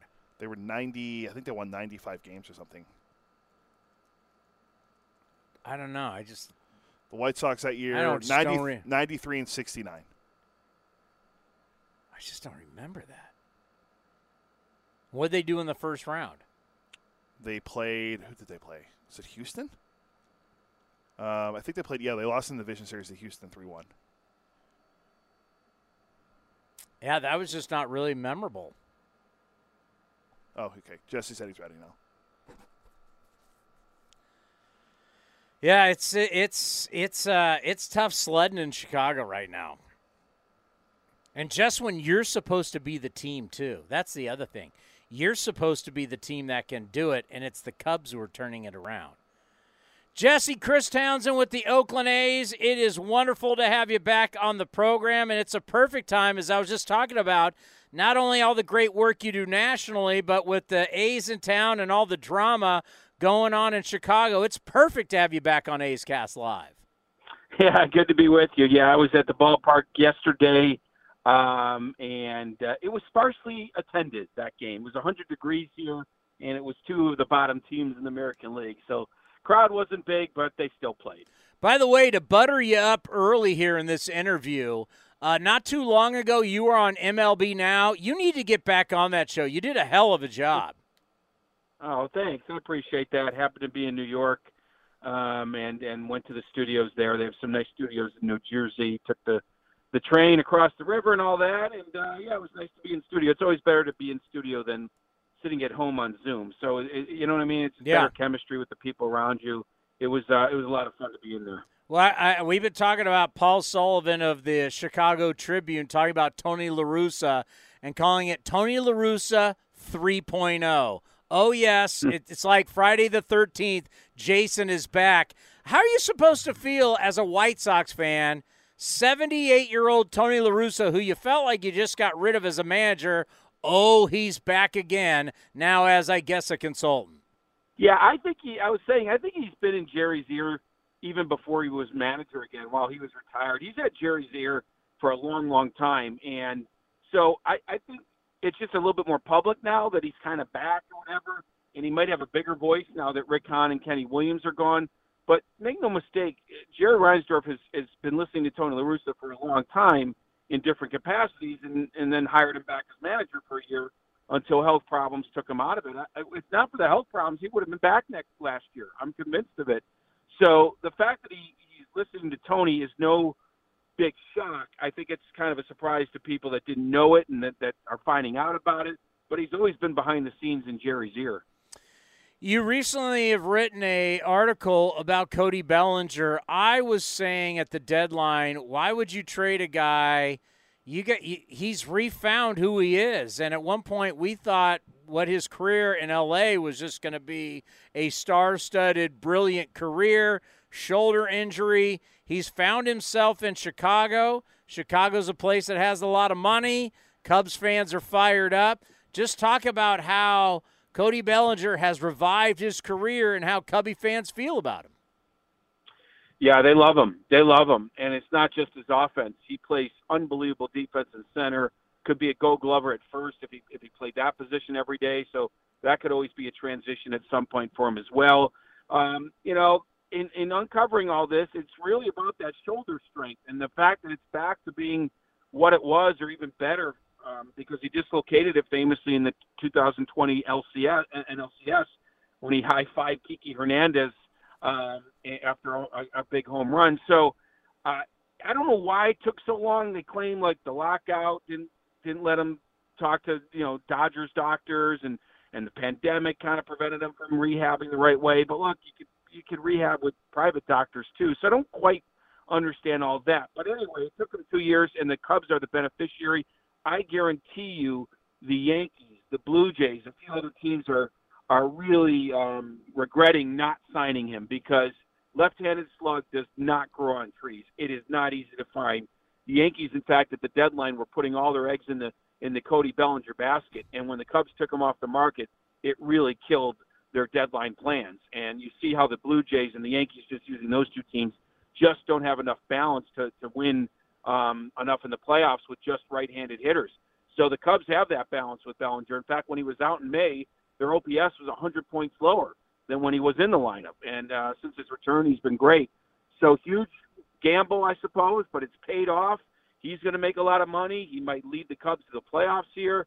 There's always feel-bad stories around baseball, like the White Sox, for example. Well, this is a feel-good story. Cody Bellinger returns to form, and the Cubs might be in the playoffs because of it. No doubt about it. I mean, you're talking about a guy that could be a Gold Glover. I mean, I already know what he does in center, but he's good enough at first base, the versatility, the ability to run. It's off the charts, His age, his prime. What will this mean, though? Because right now, I mean, we got a ways to go, but right now the Cubs are in the playoffs. They're kind of ahead of schedule. What will this mean? Wrigleyville, Chicago, all of a sudden, out of nowhere, Cubs in the postseason. Yeah, it's been crazy on the north side of Chicago, because not just because they're winning. I mean, it's not like they're 20 over 500, but it's a really entertaining product, and you'd have to watch it every day to appreciate it. It's entertaining. It's nail-biting. Their last 9 games have been decided by 2 or fewer runs. That hasn't happened to a Cub team that long since 1991. So this is the style of play, and they're high-scoring games, too. It's not like 2-0. It's 6-4. It's 7-5. It's 8-7. They have a good offense and a good bullpen. It's rare to make the postseason with a starting staff that is just kind of okay, but right now that's where they're at. So think about it. They're still winning despite not a great starting staff. That almost automatically means there's a lot of entertainment going on, right? Because they're come from behind wins, they're late wins, bullpen wins. So it's been an entertaining product, a winning product, and yeah, they're probably a year ahead of themselves. I mean, Bellinger's probably going to get something like 7 years and $210 million, some $30 million a year deal. If he was a right-hander, maybe he'd be just another righty on the market. But when you're a lefty doing what he's doing, he's going to make a lot of money. There's going to be a lot of suitors for Cody Bellinger. So that's going to be an interesting thing. But they got to get there first. And if the Cubs make the playoffs and he does something there, that's even more money in his pocket. So it's just been a resurgence for him and the team this year for sure. I want you to put your orthopedic surgeon hat on here for me. Yeah. So MLB Pipeline earlier today tweeted out about our guy Mason Miller coming back from rehab, who has had nothing but arm problems, especially with his elbow. Oh, he's throwing 100 miles an hour, and I'm going, this is our problem. We're addicted to velocity and 100 miles an hour. I mean, the story, Shohei Ohtani, do I need to go to DeGrom? Do I need to go to McClanahan? Do I need to go to the percentage of pitchers, big league, minor leagues, college, high school, that are having Tommy John surgery? This is an epidemic. We're pushing these guys' arms to a limit they just can't handle. Is anybody going to address this? Because surgery is something that we shouldn't act like it's the norm. It's not good for people to be undergoing the night. What are we going to do about this epidemic? Yeah, you know what's going to happen? There will be a tipping point. Maybe we've reached it with Ohtani's second TJ here possibly coming up. What's going to happen is it's going to be a business calculation. Like the White Sox, for example, have an option on Liam Hendricks. Okay? Now, are they going to pick up the option so he can rehab for $15 million?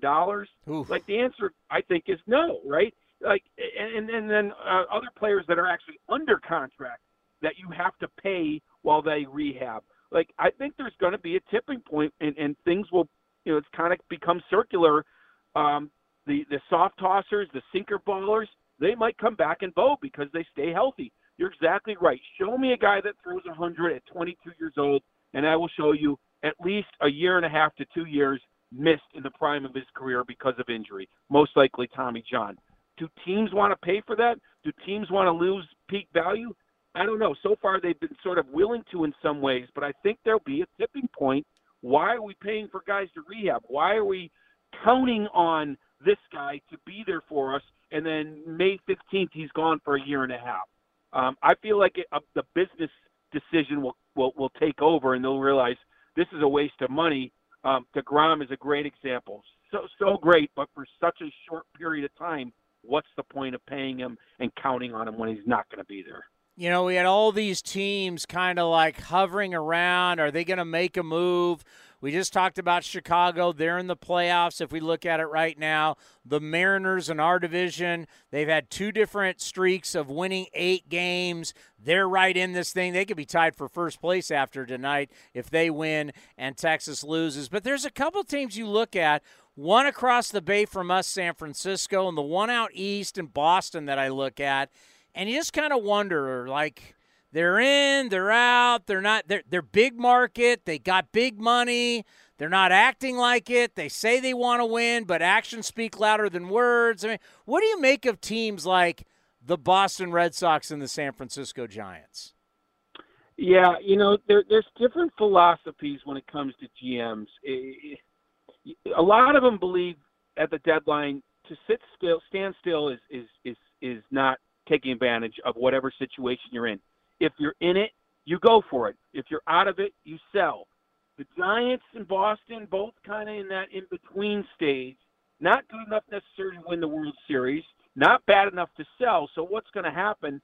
They're not going to take advantage of the moment. Now, they might get in, They might get in, but if that's all there is, is that enough? Does that mean something for next year? I mean, that's what I'm saying. Like, every GM has a different philosophy. Sometimes getting in is good enough because it's a building block for the following season.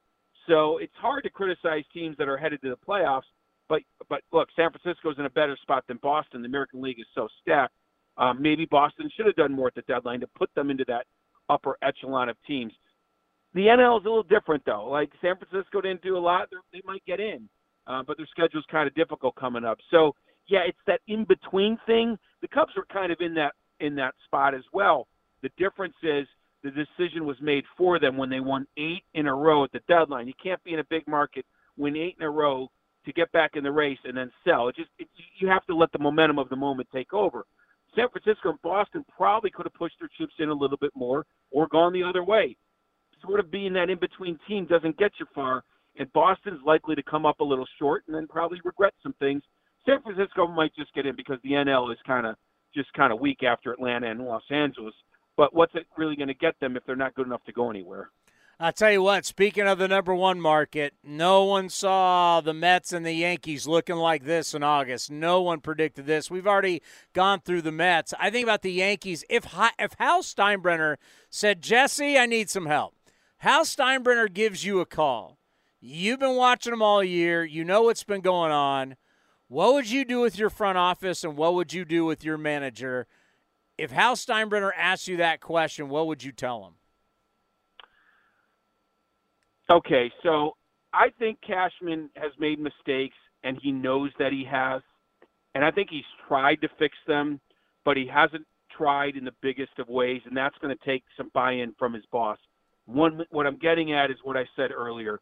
Left-handed hitting is extremely important. I don't think enough people talk about this. You can't just have – I don't care if you had 6 – well, maybe Aaron Judge is a bad example. I don't care if you had 6 or 7 – righty all-stars. I mean, the Yankees are a great example, actually. Judge, Stanton, all these guys. You need balance. You have to have lefties that can slug because there are so many good right-handed pitchers. They will neutralize the slug of your right-handers. Now, Judge is a different category. But over the long haul, right-handed lineups get neutralized. The best example of this is the Chicago White Sox. They had a team that was growing. 20, they made the playoffs. 21, but they didn't address the balance in their lineup. This is my favorite stat to show this. Use this example to show this point. In 21, the White Sox played the Astros in the playoffs. 5-game series they lost. They lost in that series. Okay, 3-1. They're right-handed hitters. Now, we're talking about good hitters. Tim Anderson, Luis Robert, good hitters. They're right-handed hitters, hit .295 for the series. That's a good batting average.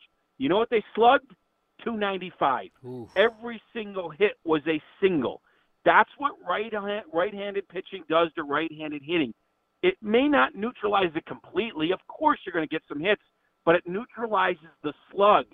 And that is the problem with the Blue Jays and the Yankees and the White Sox and a bunch of teams, Brewers.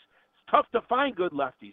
So long story short, I would say whatever it takes, I need to sign either Shohei Ohtani or Cody Bellinger. Whatever that number is, I have to find balance and cross my fingers that Anthony Rizzo returns.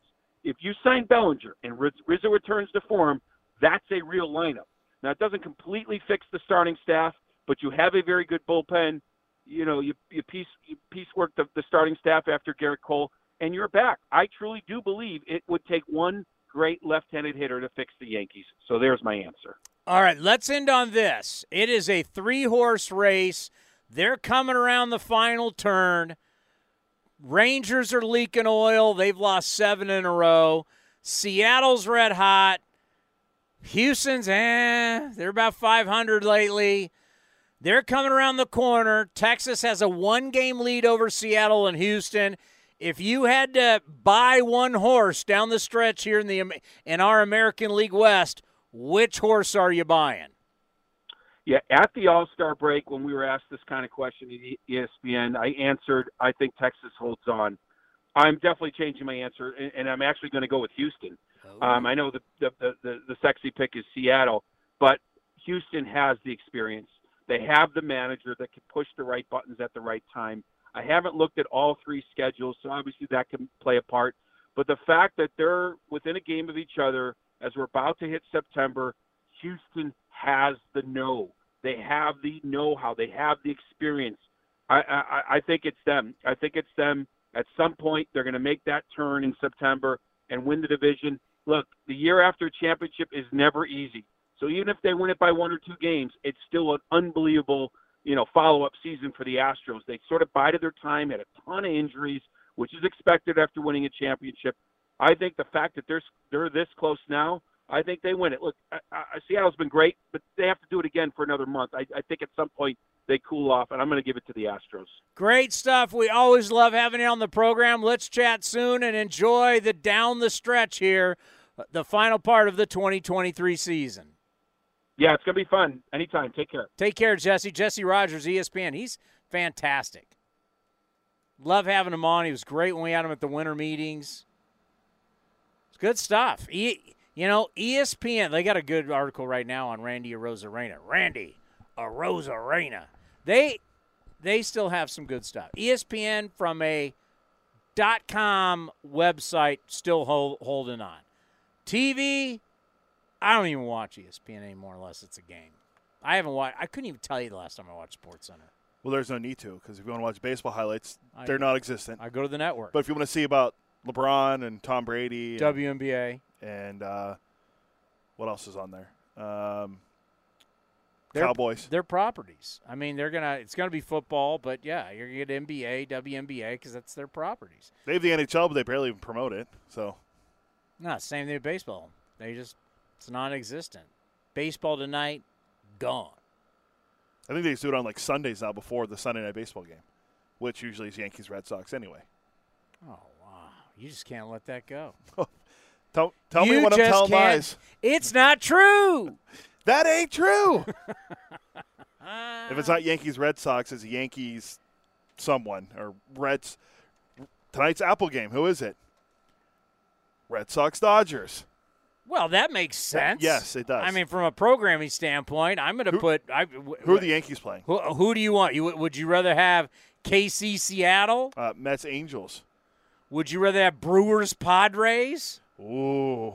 Hey, by the way, I think you'd like this. Padres still have a 9.8% chance of making the postseason. No, they don't. By the way, they're on here. 32.8% of the Padres' payroll is Tatis, Machado, and Bogarts. That's a lot of money. The 3 guys. Oh my God, Cronenworth. Well, Darvish. What are you gonna do with Soto? They got problems. Robert Suarez, who now just got suspended for 10 games. Well, let's not make a big deal out of. Oh my God, he got 10. That is the rule, right? Yeah. Scherzer got popped. It's 10 games. The clickbait, everybody, reliever gets suspended for 10 games. Everybody gets suspended. You get suspended for 10 games. Yeah, it's part of the.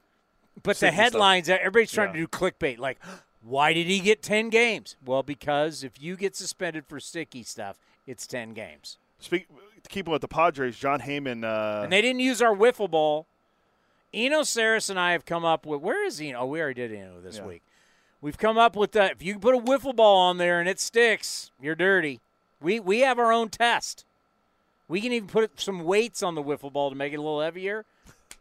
If you put put your hand out. If I stick a wiffle ball there, I mean, because, like, look, if I put a ball, it's going to drop.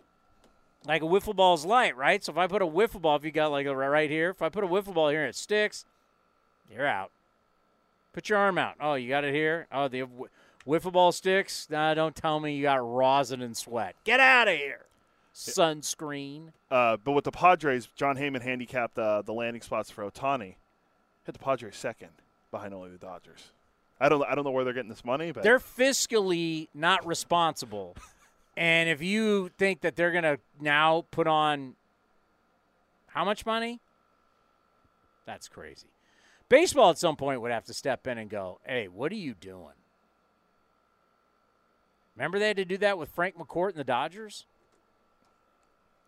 Frank McCourt was using his parking lots to keep things still afloat. It's a bad deal, man. It's It can be a bad deal financially, and that's the worst. You think an owner not spending what you want is bad? What's worse is an owner spending more than what they have. And now you're putting the actual franchise in jeopardy. That's the worst case.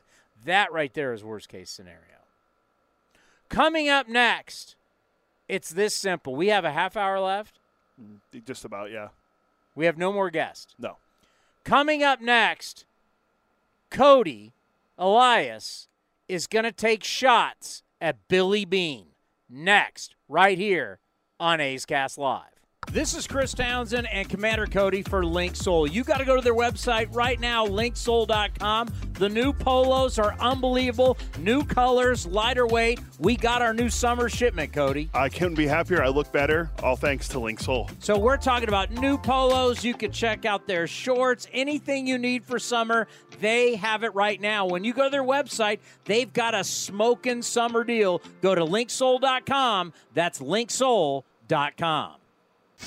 A's Cast Live continues from the town. Here's Chris Townsend. We've got a little baseball coming your way. Zach Neal will make his first start since 2016.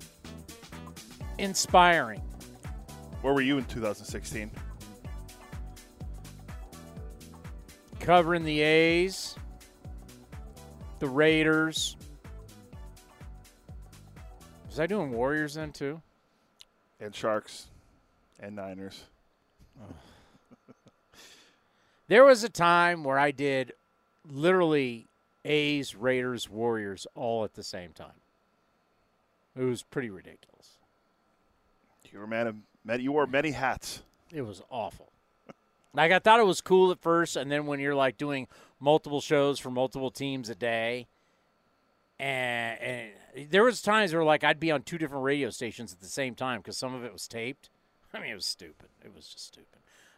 2016, the Warriors went – when was 2016? What happened in 2016? Was that the year they lost? That was the year. I think that was the year they won 73 and lost.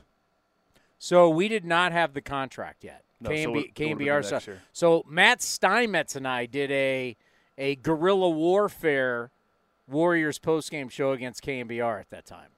So I had my talk show, I was doing A's, and I was doing Raiders. Yep, 2015-16 Warriors, that's the one they had the 73 wins. Okay. That's what I was doing in 2016. Kids were young. I was married for the first time. How'd that go? Made it to the next year. And that was it. And divorce is not easy. No. Divorce is not easy. We're kind of seeing a divorce right now. And what we're also seeing, like in a divorce, one side wants to talk it out. The other side doesn't. Did you want to talk a lot when you were getting a divorce with your ex-wife? Not really. I think it was mutual. But what if she wanted to talk it out? Well, why? Well, why? Why is this happening? How much would you have wanted to do that? I didn't. You didn't? No. Huh. Interesting. Funny how that works. Yeah. It always depends on which side of the relationship you're on. Well, when it all ended and when you had 95% of her family agreeing with me, I don't think I needed to talk. But usually you're agreeing with the side. When you agree with one side, you don't see the other side. That's fair, yeah. Right? It's hard. Divorce is hard. I won't do it again. Knock on wood. Whoa. I could see you. I never see my wife. I mean, I love your wife, but I could see you easily be a 3-4 guy. What am I, Ross Geller from you Friends? You could be a 3-4 guy. My Aunt Judy's 3-4 defense? Or? My Aunt Judy was 4. I don't know if she's going for 5. She's still alive. Strive for 5. I could see you be a 3 or 4 guy. No, well, I never see my wife, so there's no reason for us to fight or have issues. I mean, I work and she works, and she's always in Cabo or Cancun, or she's going to Florida next month. Good for her. I wish I had that schedule. I got to see my wife every day. She goes, Except tomorrow when I'm down in Los Angeles, when the mighty Spartans take on USC, we go down there, the University of Spoiled Children, we go down there and work their ass at the LA Coliseum.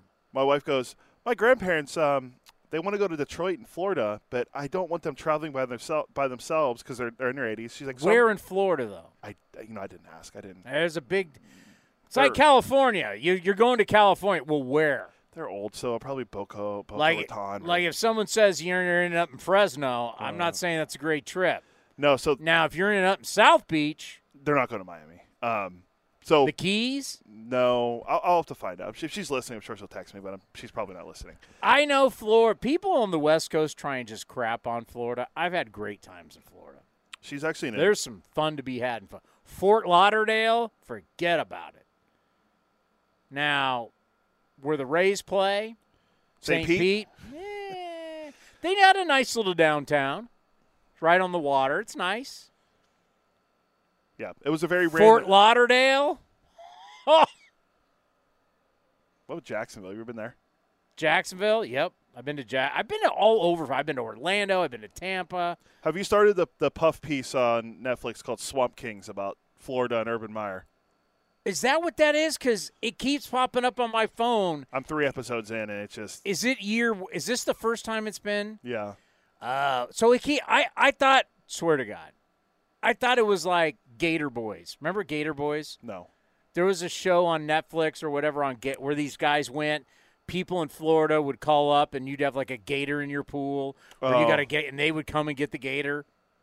I thought there was something on Swamp People. Oh, I didn't realize it was about Urban Meyer. And it keeps popping up on my phone. It's now released. You know, Netflix sends you the notifications. That's about Urban Meyer. It's about Florida, yeah. It shows you he is a horrible person. Yes, that's what I was talking about. Urban Meyer is such – when you watch him now Saturdays on TV, you realize this guy is a horrible guy. He's on Fox, right? Yeah. He's a dirtbag. My wife's going to Jacksonville. I've been there. It's all right. It's going to go more likely to happen. She runs Jacksonville, Florida. Not far from Ponte Vedra Beach, where Sawgrass, where the Players Championship is. People love Ponte Vedra Beach. Upper north on the Georgia-Florida line. More likely to happen. They've done songs about it. They have a band. I'll take your word for it. You're not in the country. All right. Tell me why you think Billy Beane doesn't know what he's talking about. You didn't even set up the story. Am I supposed to set that up? Okay, so Bob Klapisch for the New Jersey Ledger has covered the Yankees literally forever. I couldn't even tell you the last time we had him on, but I used to have him on all the time. And he spoke with Billy Beane about Brian Cashman. Cashman and Beane are boys. Beane got the job late 97. Cashman got the job early 98. They were the two longest. There was a great piece in The Athletic years ago about how when the 98 Yankees were winning, Cashman went to Beane about analytics. And basically what the Yankees are in analytics now, it was Billy Beane who got them kick-started on it. Because in 98, Cashman realized, hey, we're going to have to do things different than just go by everybody the way George Steinbrenner wanted to back in those times. Get it, right? So now Klapisch reaches out to Beane, and Beane makes a very good point. You have never seen the Yankees go on a period of time where they've done any losing. They're in the playoffs basically every year. Last year, Yankee Stadium, they didn't make it. There's very few years in all of Cashman's tenure where they didn't make the postseason. That is an incredible. They truly are the definition of a dynasty. A dynasty is where you win championships, but you win for an extended period of time. Look how many times since they won the World Series. What year was that? 96? Oh, for the first time. 9. 96? Yes. 96, 98, 99, 2000. We're in the World Series in 01, win it in 09. They were in 03, too. I mean, all these years they've been in the world, but all those other years they weren't. They were in the playoffs. So it's been a true run under Cashman that's unreal. Bean makes a great point, but you're going to say, William Bean III, you don't know what the hell you're talking about. The floor is yours. The question was, does anyone care that the Yankees were better than the Braves for most of the last 25 years? Billy's right, they have been. But I disagree because you're Brian Cashman, you're running the Yankees, and everyone says that they are the model. They're the organization that goes out, spends money. But that's great if you spend money on Garrett Cole. You've developed one position player in the last X amount of years, and that's Aaron Judge. So you're not developing guys. You're not signing good free agents. Anthony Rizzo's had the concussion issues, and he traded for Giancarlo. The Josh Donaldson trade is a disaster for them, and they knew he was a cancer in the clubhouse in Minnesota, so that didn't work out. Who's pitching behind Garrett Cole? Nasty Nestor can't stay healthy. Luis Severino, you thought you had something. There's nothing there. Domingo Germán, there's a lot of issues now, the whole thing with alcoholism, which hopefully Reno comes back soon from all that. But it's just, as Mad Dog said it on his show yesterday, no individual should be running an organization for this long. And I never thought of it that way, and then I started thinking, you know what, maybe the Yankees needed to overhaul and make a change. He also said that he wouldn't take Aaron Boone is not in the top 10 managers in baseball, but this has nothing to do with Aaron Boone. This has to do with Brian Cashman. And I'm not even a Yankee fan. So, yeah. I just disagree. I think the Yankees should make a change. They haven't won since 2009. You're the Yankees. Brian Cashman should be fired, is what you're saying. He just signed an extension. We saw it. We were in San Diego. Winter meetings last December. They paraded him out in front of the meeting. He waved to us. Yeah. Remember, he waved. Cache! Hey, he waved to us. Friend from afar. Yeah, he waved to us. You're saying he should be fired? You can mutually part ways and put it more politely. No, he's just signed a contract. You stand on the wall or not, he should be fired. I think you should make a change, yes. Okay. He should be fired. Yes. Not just make a change. You got to call him in and say, you're fired. If Bob Myers didn't return for the Warriors, and they've won how many titles in the last how many years? This has nothing to do with Bob Myers. But I'm just You're looking firing Brian Cashman. I want to be on record. Yes. Okay. Now, I thought about this last night on my walk. And something I think everybody needs to realize. The business of baseball has changed. And it's changed to a point, I got into this a little bit with Jim Duquette. The business of baseball has completely changed. You've seen for 100 years, the Yankees had the power of the purse. They had more money. They're in the Northeast. They're in New York. It's the most populated. It's the richest state. It's the richest, well, it was at the time for all those years. They had everything. They had the advantage. They could buy everybody's players. They could do all this. Well, we're now in 2024 where they don't have way more money than everybody anymore.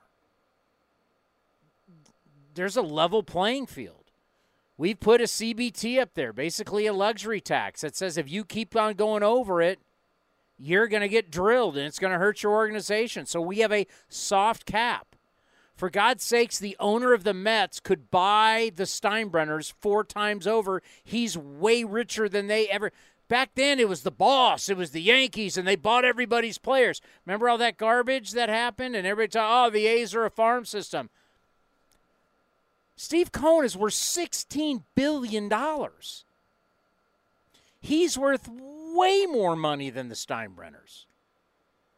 Like, think about the NBA. Steve Ballmer, who owns the Clippers from Microsoft, is worth $20 billion. Joe Lacob's just over $1 billion. Steve Ballmer could buy Joe Lacob 20 times over, but they have a salary cap, so Mark Cuban's worth like $6 billion. Lacob is not as rich as everybody thinks he is, and his group is as rich as that. Steve Ballmer himself is worth $20 billion. It's insane. But the point is, the Yankees, they don't have way more money than anybody else. They don't have way more money like the San Francisco Giants. They don't have way more money than the Dodgers or the Houston Astros or the Texas Rangers. Everybody's got money to spend, the Philadelphia Phillies. There's plenty of teams with money, so they can't go out and say, we're the Yankees, we're going to spend more. They can't do that anymore. You just saw when an owner said, to hell with it, largest payroll in the history of baseball, what happened with the Mets? They're already getting rid of the guys because it doesn't work. So the way baseball's set up and the way everybody has money now, because everybody's getting money from their local TV, everybody's getting money from the national TV, everybody's getting money from all the different technology. They're getting money from the Apple deal. They're getting money from the Peacock deal. They're getting money from the merch deal. Everybody in baseball is getting tons of money. It's just, do you want to spend it or not? Plus your attendance and all that kind of. Everybody's making money. So that's why the Texas Rangers can go out and go DeGrom, Simeon, Seager. They can just, we'll take on Scherzer. They got the money. Years ago, the Yankees could always outbid the Texas Rangers for a free agent. Now they can't. That power of the purse, that has been leveled. And also, if the Yankees wanted to flex some serious might with payroll, you're going to get hammered in the CBT, and it's bad for business. So now you do have to produce people from your farm system. You do have to, with 26 spots, 40-man roster, guys have to be able to come. You've got to find it somewhere else because you just can't pay for it. That's why I wanted to bring up the 98, the 99, and 2000 Yankees. If you went position by position, when they were so dominant, what that team would be worth now in today's finances, right out of the gate, Roger Clemens and David Koner cost them $40 million each. That's $80 million between two players. We haven't even talked about Mariano Rivera, Jeter, Posada, Pettit, Tino Martinez, Chuck Knobloch. They would all be expensive. It'd be a $400-something million payroll. Can you imagine the luxury tax on a $400 million team? It'd be insane. It would be, I can't even imagine. I don't care how much money they're making. You want to pay that much money in taxes? So it's like this whole mantra of we should win the World Series every year is just not, man, you can't even get to the World Series in back-to-back years. The best modern-day run we have seen is the Astros. It's hard. It really, really is hard. The Dodgers have had a great run. The Dodgers technically are the model organization because they spend, they got big-name players, and their farm system is still one of the best, and they keep producing guys. The Houston Astros, their business model may be the best because they say, listen, this is what we're going to spend on you. If you don't like it, well, thanks for everything. You can go somewhere else, and we'll just replace you. The Astros and the Dodgers are really the teams that are doing it the right way. And the days of the Yankees being able to flex that payroll and we can do what we want, where the Yankees, they don't have that power anymore. Hell, their neighbor, as I just said, the Mets, their owner has way more cash than you do. People have way more money than the Yankees now. Or the money you really can spend because of the luxury tax, people are comparable. The Yankees just can't go out and outspend you unless they want to go way over the luxury tax, which nobody wants to do. So, in that way, credit baseball because they don't have a salary cap, but you could say the luxury tax, the CBT, collective balance tax, it is working. Yeah, for sure. And I was just, as you're talking, I was trying to see how many guys, because you mentioned developing. 3 position players that play a good amount of time. Kyle Higashioka, their catcher. Higgy! Anthony Volpe, who's a rookie, and Aaron Judge. Everyone else, between Rizzo, Torres, DJ LeMahieu, Isaiah Kiner-Falefa, Harrison Bader, Giancarlo, Jake Bowers, Jose Trevino, these guys are all guys that they brought in. But that doesn't mean you can't win that way. Oh, no, not at all. But what I would say is the biggest problem is that they're all the same player or they have the same style. Because, I mean, let's face it, Tampa's had some really good teams that they ain't drafting any of their guys. That's true, yeah. And Tampa's doing it on their budget. They're not drafting, but they're also developing those guys and finding the Yankees aren't like these guys aren't developing. Well, they're developing guys and they trade them, and they're bringing a bunch of people in. Yeah. They're doing how the A's have done it for years, right? But so the whole point is, you don't necessarily have to draft the guys, but you've got to produce people. But the problem with the Yankees is that they've all turned. It's what we've learned recently is about what they care about. all they care about is power. Well, they've kind of always cared about that. But, it's barrel rates, it's exit velocities. So all of a sudden you have a very unathletic team that's just built on power. And right now you're playing against teams in your own division who are highly athletic, who have power, who play defense. We just saw the Baltimore Orioles. They got athleticism all through that lineup, right? They hit, they throw, they run, they do everything. Tampa's been one of the most disciplined, best teams we've seen, and they're also very athletic now. So you've got a beer league softball team. That's what your minor leagues has produced, but that's what you've wanted because all you care about, how hard do you hit it, your barrel rate, your velocity. That's all they've cared about, and that's what they got. And now – And they also say strikeouts. They don't care about strikeouts either. They don't care about strikeouts. They got a bunch of dudes that strike out. They all play the same game, and it doesn't work. It doesn't work. And now you're in last place. You can't buy your way out of it. In modern-day baseball, where we are right now, you can't buy your way out of your problems. What are they, 5 under Angels right now? are an example. Yeah. Padres are an example. Mets are an example. You can't buy your way out of problems. And you can't buy a championship. It just doesn't work. Doesn't work. Right now, entering today, the Yankees playoff odds, they're 61 and 66, I think they are. The Yankees playoff odds are down to 0.2%. Yeah, they're zero. They're not making the playoffs. And A's fans, I want to throw this out here today because I almost think I want to say it's criminal. Obviously, it's not criminal. But I think what MLB Pipeline did today with Mason Miller is a travesty. It's an absolute travesty. They put out a tweet, Mason Miller's hitting 100. How many times did he hit 100? 7. Mason Miller hit 107 times. Mason Miller can't stay healthy. Mason Miller, you're tweeting about a guy who hasn't been able to pitch because he's got a bad elbow. He's got an elbow that's ready to blow at any point, and we're bragging how hard he throws. Steven Strasburg just retired. Shohei Ohtani's got to have his second Tommy John. Jacob deGrom, second Tommy John. Shane McClanahan, is that 2 or 1? I think it's a second. Second. We keep bragging about guys' velocity, and they keep not being able to withstand it with their elbows. I thought it was a crime that you're tweeting out this, hey, Mason Miller's throwing 100 again. What is wrong with our sport? We're bragging that Mason Miller in a minor league game threw 100 miles an hour 7 times, and the reason why he's pitching in a minor league game is because he can't stay healthy, because his arm and body can't take the velocity. But we're going to celebrate it? You think Mason Miller, the way he throws right now, the way he is going to have a 5-year career? Probably not. I mean, I'm not asking for 10. I'm asking for 5, and you're saying probably not. You don't think there's a problem? Hey, Mason, got to tell you, you keep throwing like this, you're not going to have a career. You want to know who started the game for Tacoma?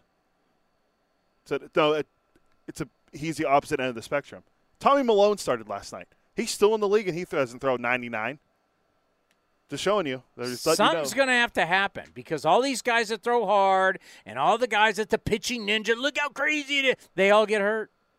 Speaking of pitching ninja, we'll be with this next Tuesday. Yeah, we got to say, man, but they get hurt. Like, it's cool that you throw 101 miles an hour and the ball moves all over the way, but you get hurt. You have no career. I wish I could go back to that spring training conversation that you and I had where I was bringing up the gambler Kenny Rogers and you were crapping on his career. You want to go back to Kenny Rogers' career again with all your fireballers who are not even going to have a career? Kenny Rogers did have a good career. Yeah, pitched a long time, made a lot of money. Pitching a long time. Great Oakland A. There's plenty of classic games I put up with him pitching. I mean, you pitch a long time, you make a lot of money. You don't pitch a long time, you don't make a lot of money. Mason Miller going to make a lot of money in this game? Well, if he's only pitching for 5 years, probably not. And I want him to pitch longer. But the way he's pitching, it's not going to, I don't know what to do. I don't know what to say. I'm not an orthopedic surgeon. I know pitching the way he pitches, he can't stay healthy. but he continues to pitch the way he pitches. It's a ticking time bomb. And we're going to sit here and like, ooh, for a few games, and then all of a sudden, there's the headline, feeling something weird in the elbow, shut it down. Like, how many times are we going to do this dance before we realize this doesn't work? Well, Jesse said it. He thinks that Ohtani was the tipping point. So we'll see. Well, Ohtani, just all that stuff came out, and MLB Pipeline is still tweeting out Mason Miller throwing 100. Yeah. Are they going to be tweeting out when he's back on the IL? Probably not. I mean, and what do you do as an organization now, the A's? I mean, you got to pitch him, and knowing that he's just going to break down. You want good news? Jacob Wilson his first home run last night. I think that will be in the 5th inning report. Yeah. Robert Costa has the audio. Great thing is, A's have won 3 of 4. People have asked me what I'm doing in October. What's our playoff odds? We've won 3 of 4. We're getting hot. 0. It's still 0. 0? Yeah. Not even like 0. 0.1? 0. Us, Pirates, Angels, all 0. Never know. Get hot. You got to be 500 to be in that. It's not true. Hey, that ain't true. Bottom line, we're hot. Thank you, Jesse Rogers. Thank you, Mark Kotze. And the Duke, Jim Duquette, one of our all-time favorites, former GM, now does TV for the Mets, and, of course, his great show, Power Alley on Sirius XM. His Sunday show with Jim Bowden, the 2 ex-GMs, the front office, second to none on Sundays. Go Spartans this weekend. San Jose State, I'll be there tomorrow at the LA Coliseum to take on those dirtbags, the USC Trojans. Coming up next, A's baseball. A's and the White Sox as the A's try and make it 2 in a row. I'm not going to tell you on what side. Thank you for listening to A's Cast Live. This is Chris Townsend and Commander Cody for Link Soul. You got to go to their website right now, linksoul.com. The new polos are unbelievable. New colors, lighter weight. We got our new summer shipment, Cody. I couldn't be happier. I look better, all thanks to Link Soul. So we're talking about new polos. You can check out their shorts. Anything you need for summer, they have it right now. When you go to their website, they've got a smoking summer deal. Go to linksoul.com. That's linksoul.com. This has been a presentation of the Oakland Athletics.